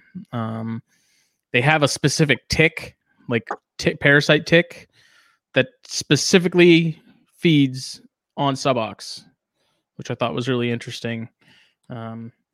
He talks about captive care, breeding, sort of the standard. Shows some locality examples. Talks about some of the morphs that have popped up and where those came from. So Dusty Rhodes did a really good job with this one. There's a ton of pictures from Troy Hibbets, who's a guy I've talked about before too. He's seen a ton of Bairds in the wild, but like it shows like localities and stuff, sort of the variation, and I don't know, it's pretty neat. Yeah, it's a solid book, man. It's a really good read. And then I don't, if we were just doing 5, I have to add, I had to add a 6th. This book changed the game, which is Green Tree Pythons, Natural History, Captive Maintenance by Dr. Julander and Terry Phillip. They don't have to be as huge, and they don't have to be kept as hot. The only other book that's really gone as in depth on chondros has been Greg Maxwell's book, The Complete Chondro. And I tell people all the time, I've said it on ChondroCast and all that other stuff, get both. Get the Maxwell book, get this one. They both, like, Maxwell book still has relevant information. This just basically says, hey, as far as humidity, feeding, temperature, go by this. Like, go by this, not go buy it, but go off of this book when it comes to that. It's a great book. Has a lot of really good pictures, shows some of the charts as far as rainfall and stuff too in their natural range and temperatures. Talks about some of the like diseases, like prolapses and stuff like that. Tons of information. I think if you're keeping chondros at all, like, you have to have this book. It talks about all the different localities too, and some of the designer stuff. There's a nice chapter in the end about Rico Walder, which I thought was really good. Very cool. Very cool. So those are my top picks currently. It's a great book. That one is. So I know we originally said we were going to do 5, but it's actually good that Justin did 6 because I realized I only did 3 so far. The 4th one I didn't bring outside, but I'll show that one. This is just a quick one. Anybody who's minutely curious about pygmy rattlesnakes, this book is so good. Yeah, I was going to buy that one because you were talking about it, and I was like, oh, I should get it. Now, it only covers the Dusky, right? Came out in 1656. Yeah, right? Definitely not 1656. I'm pretty sure it was produced in 2012. The book is super thin. It's a quick read. You could probably knock it out on a really good time sitting on the toilet. But for $15, you will learn so much about dusky pygmy rattlesnakes The book has great pictures. It covers natural history. And it even goes into a small section at the beginning about how it's believed that the dusky pygmy rattlesnake is actually the oldest species of rattlesnake in existence, and that all the other crotalids evolved from the dusky, or what the dusky would have been millions of years ago. Yeah. So it's a super and there's cool some book. used right now. You can get it used for $10. Yeah, I mean, but hey, it's $10 used. You might as well get it brand new for $16. You know. Well, it says there's only 3 left in stock, so well, everybody needs to chomp on that. So. And Brandon asked a good question. He said, "Are there any books you guys can think of that aren't worth it that you thought were good off the top of your heads, like that you initially went?" Which I have a very big one that I was very excited about and thought was going to be great, and it ended up I didn't even finish it. It was so bad. And that is. Do you want to talk about it? Yeah, that was Carl Sweetak, however you want to say it. Adventures in Green Python Country. I managed to find a copy of it for like $50, and I was excited to read it. The main issues is that a lot of it is him recounting stories of him going to Papua New Guinea, which is fine and all. But the issue is he talks about like conversations that happened. And there's a lot of them. And I'm like, there's no way. And this is from like the 70s that he's talking about. It's like, there's no way you remember those exact conversations that happened back then. And then some of it was just so over the top. There was a little bit of braggadocio in there, and it was too much. It got to one point where like there was talking about like him and his lady are in a hotel room on a trip, and something about like they were gonna get a bottle of wine and remain intertwined all night or something. It got to that point where I was like, I'm done. I can't. I sold it to Carly. I was like, have fun. Unfinishable to me. Couldn't do it. Yeah, it sucks. That sucks. I don't know. I don't think there's really.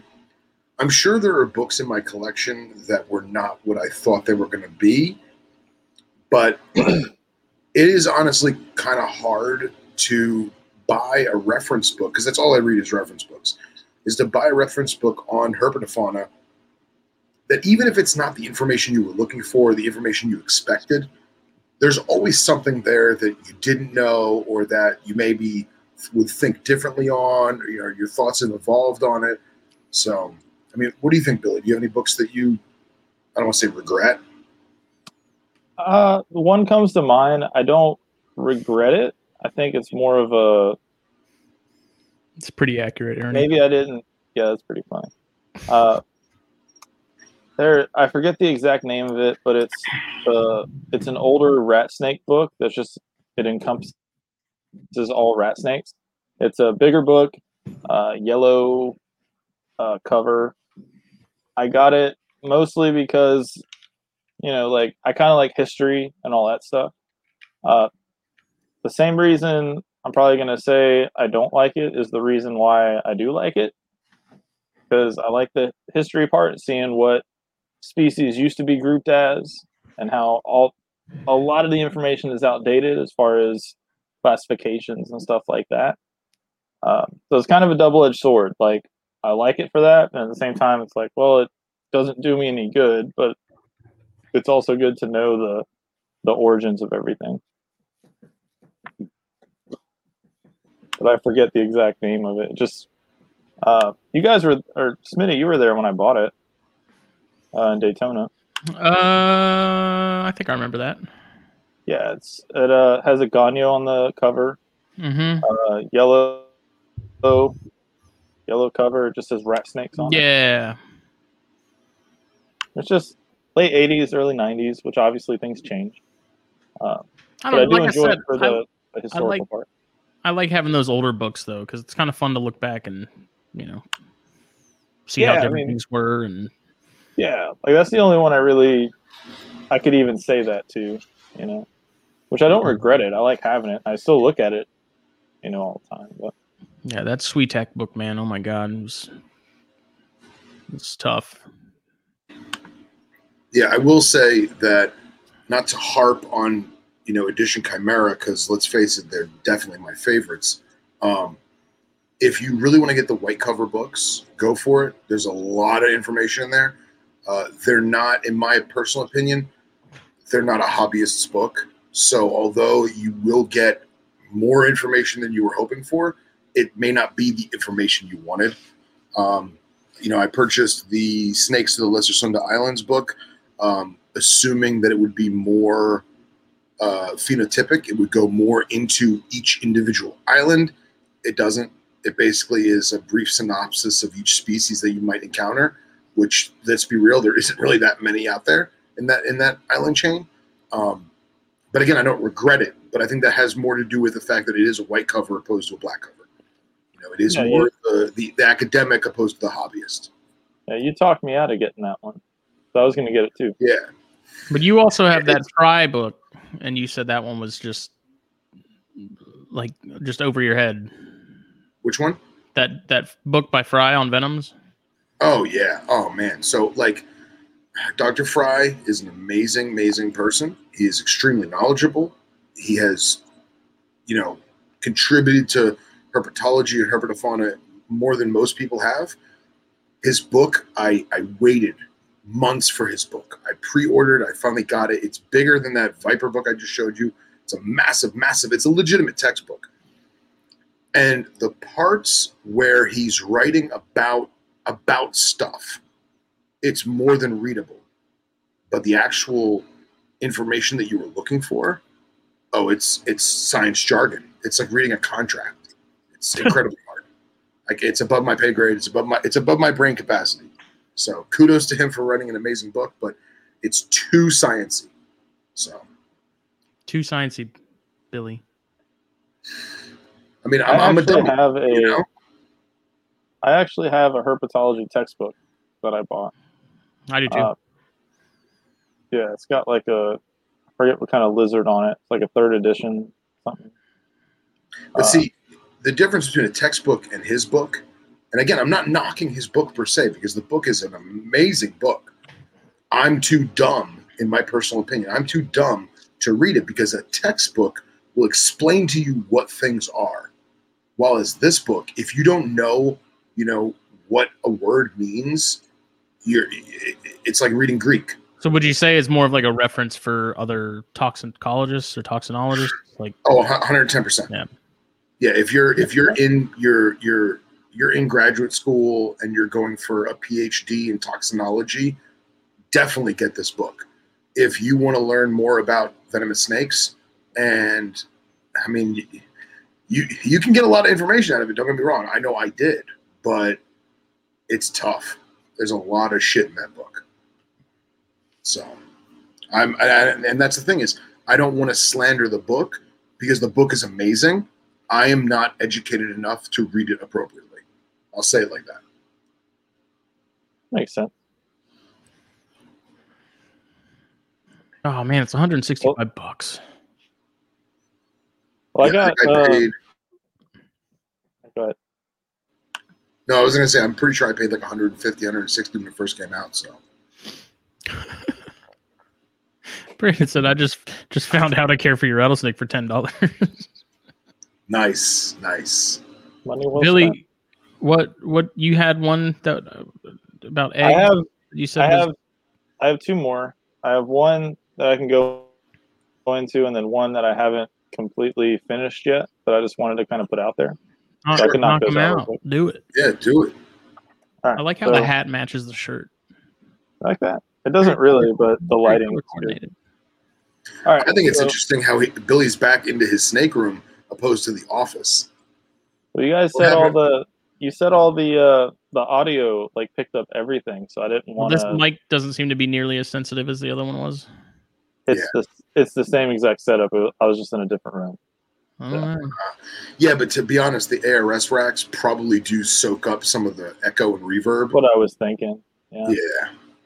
Look, just hang carpet on the walls in your office and you'll be fine. Yeah, I'll figure it out. I'll get down there. It'll be a lot cooler too. Right?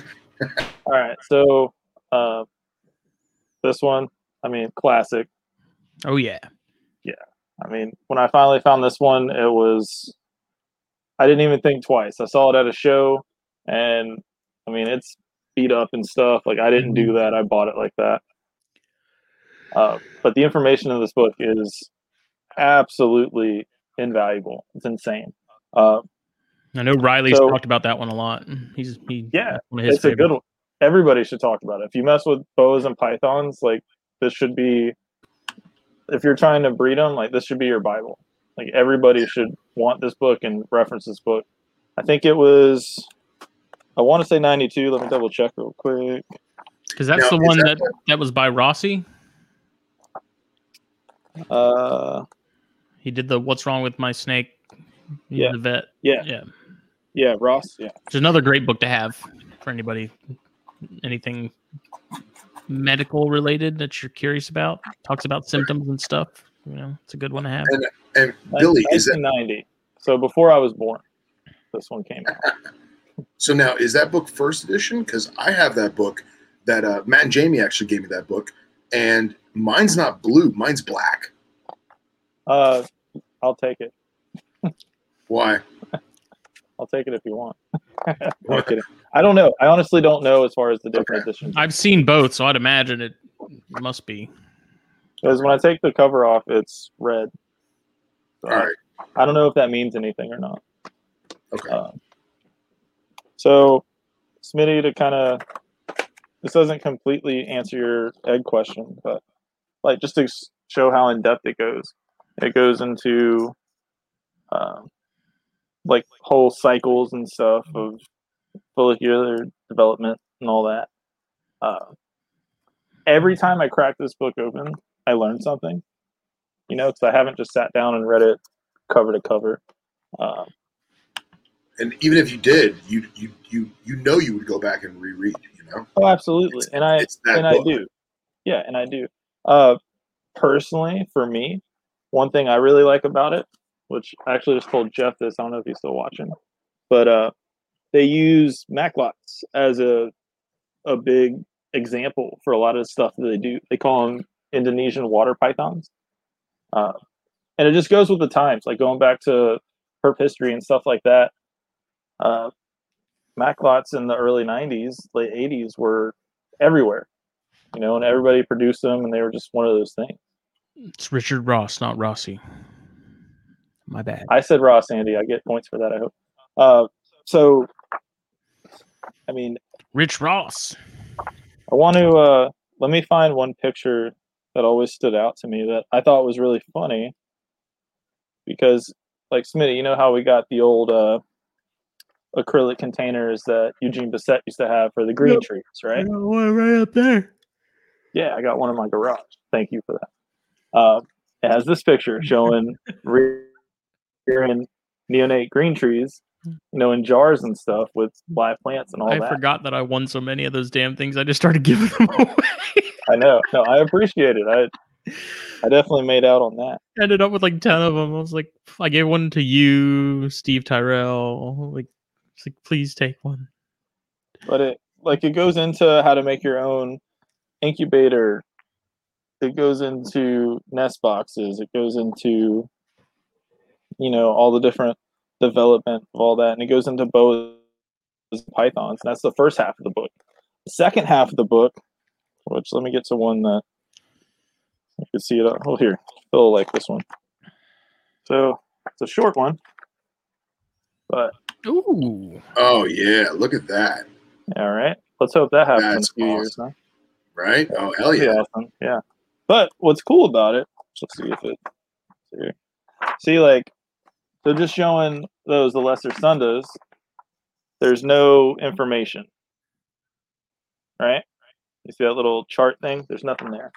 So you go to the next one is blood pythons. And it goes into when they mate.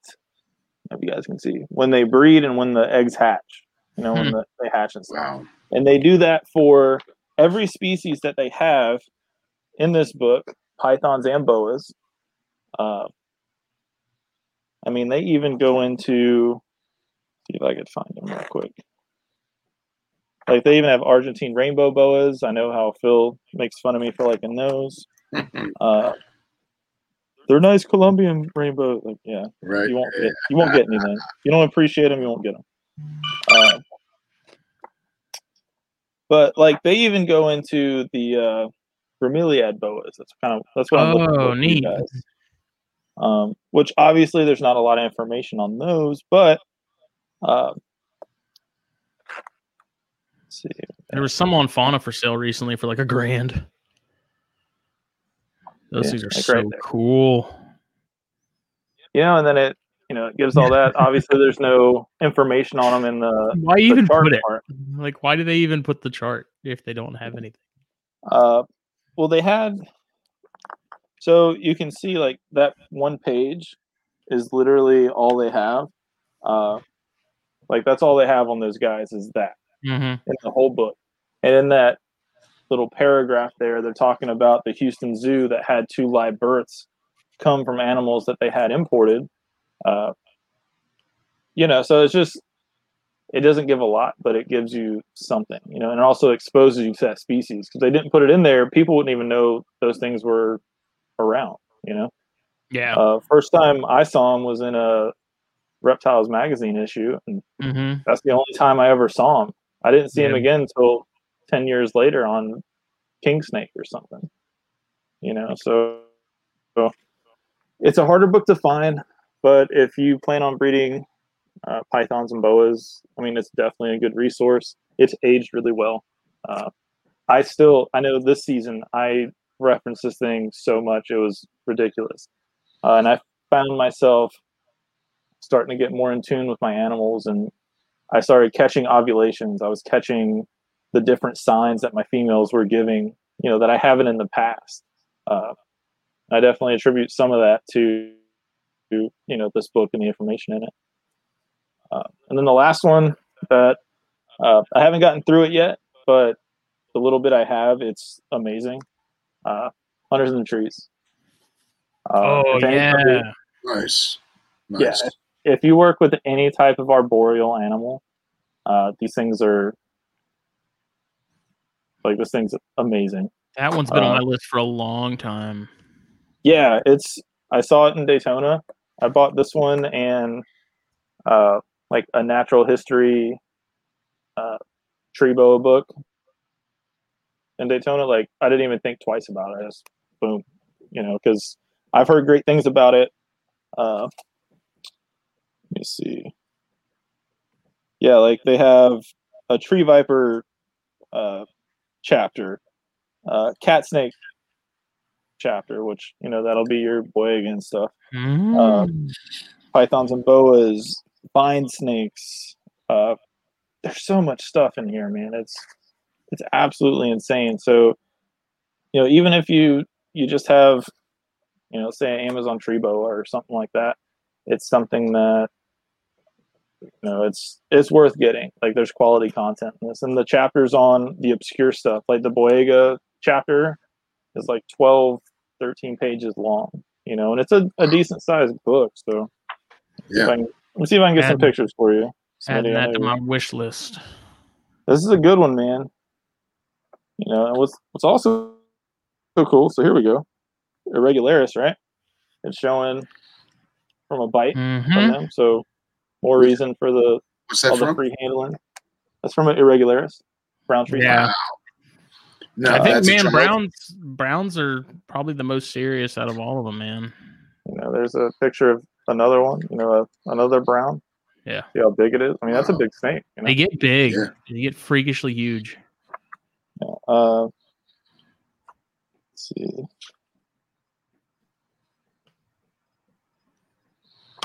But like, here's the second page in the boyega chat. Like, that's all good information. Wow. Yeah. So like, there's something here for everybody that if you like arboreal stuff. So like Phil, your tree viper stuff. Oh yeah, look at that. That's there. Let's see, there's slug snakes. Here's a really good shot of a Spilotes sulphureus. So just right there, thumbing through it for 10 seconds, there's something all three of us could get out of this book, you know? Yeah. And then there's tree boas and pythons and anything else you can think of. So I highly recommend that to anybody that's into anything arboreal, you know, because even if, let's say I read the Boyega chapter, I could take something out of that and apply it to my Amazon tree boa, you know, like if you go into, like I think I've talked to you, Phil, about it. If you go into all these books and all these scientific papers with an open mind, it doesn't have to just be for that specific species that you're reading about. You know, like you could learn so much and try different things. We're in a hobby of trial and error.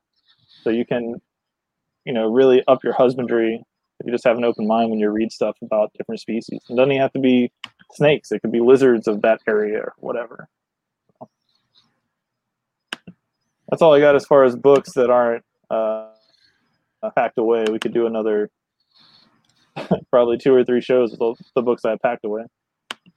See, it sucks because I want, like, I have a habit of buying books and then they sit on my shelf for years until I actually get around to reading them. Like, I want to read all the time. It's just a matter of like, I'm the same way. Making the time for it, you know.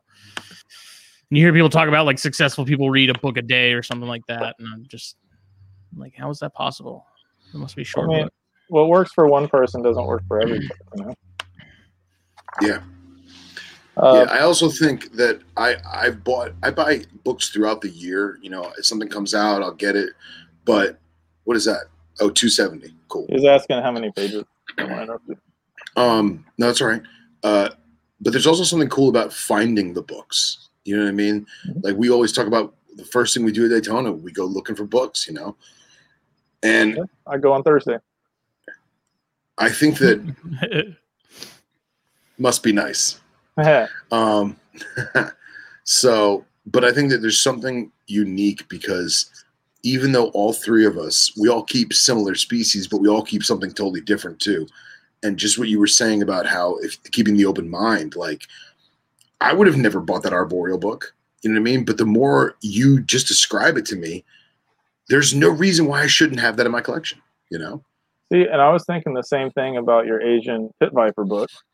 Even though I have no desire to ever have venomous, I'll never have an arboreal pit viper. I could take different things from all those notes and everything that they found studying those animals, and I can apply it to the stuff I have that's arboreal or semi-arboreal. Yeah, you know, absolutely. Because at the same time, what you know, the Asian rat snake that's slithering through the bush that the tree viper happens to be sitting in, they're living in the same town. They're living in the same bush, you know? So the ventilation and the temperatures and the annual rainfall and all that, it's all relative to both of our animals, you know? So you know how I upload papers to the magazine group every now and then? Right. I have a couple of folders that are just filled with different stuff.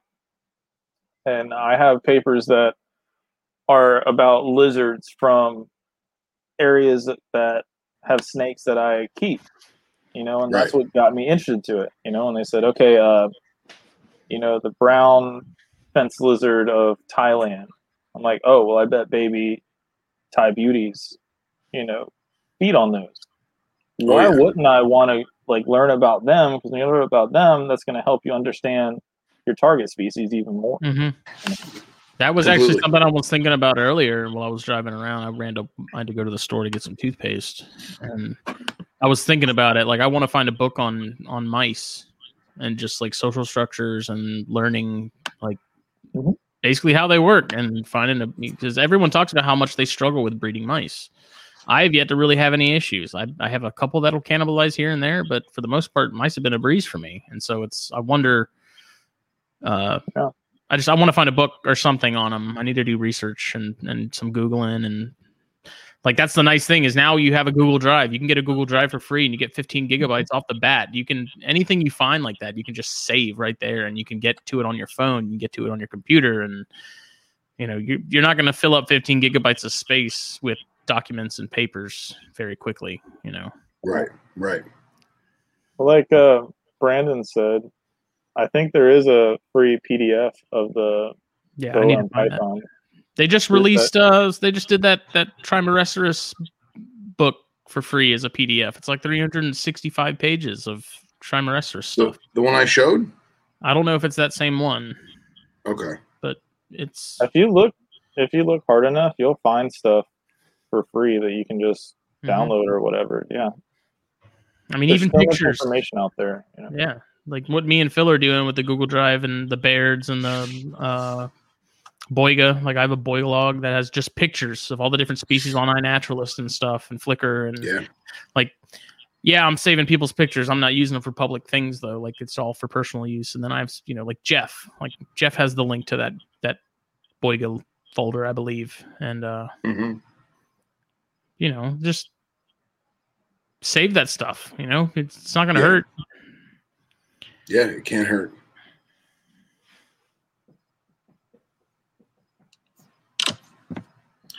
So, 235, gentlemen. Yep, we'll just kick the Herpin thing to next week. Yeah, I think that'd be good. I didn't think we'd fill up an entire show with that. So. Oh, I mean, I knew we would. And then when you said bring Billy in, I was like, yeah, there it easy. You know what I think is really interesting is that, like, even like Phil said, we keep the same, like, we keep similar things. But then when you look at the books that so when we said, hey, like, just get some of the books you have that you think are really interesting. Right. Like, you can tell what I'm interested in and what I focus on, as opposed to what Phil focuses on, and Justin and all that. It's just cool seeing how the different dynamics work. It's the Venn triagram. Yeah, there you go. That's it. And it's funny because before, when I called Billy earlier to tell him, hey, you're coming on the show tonight, I said, hey, do you want to talk before the show to make sure that we didn't pick the same books?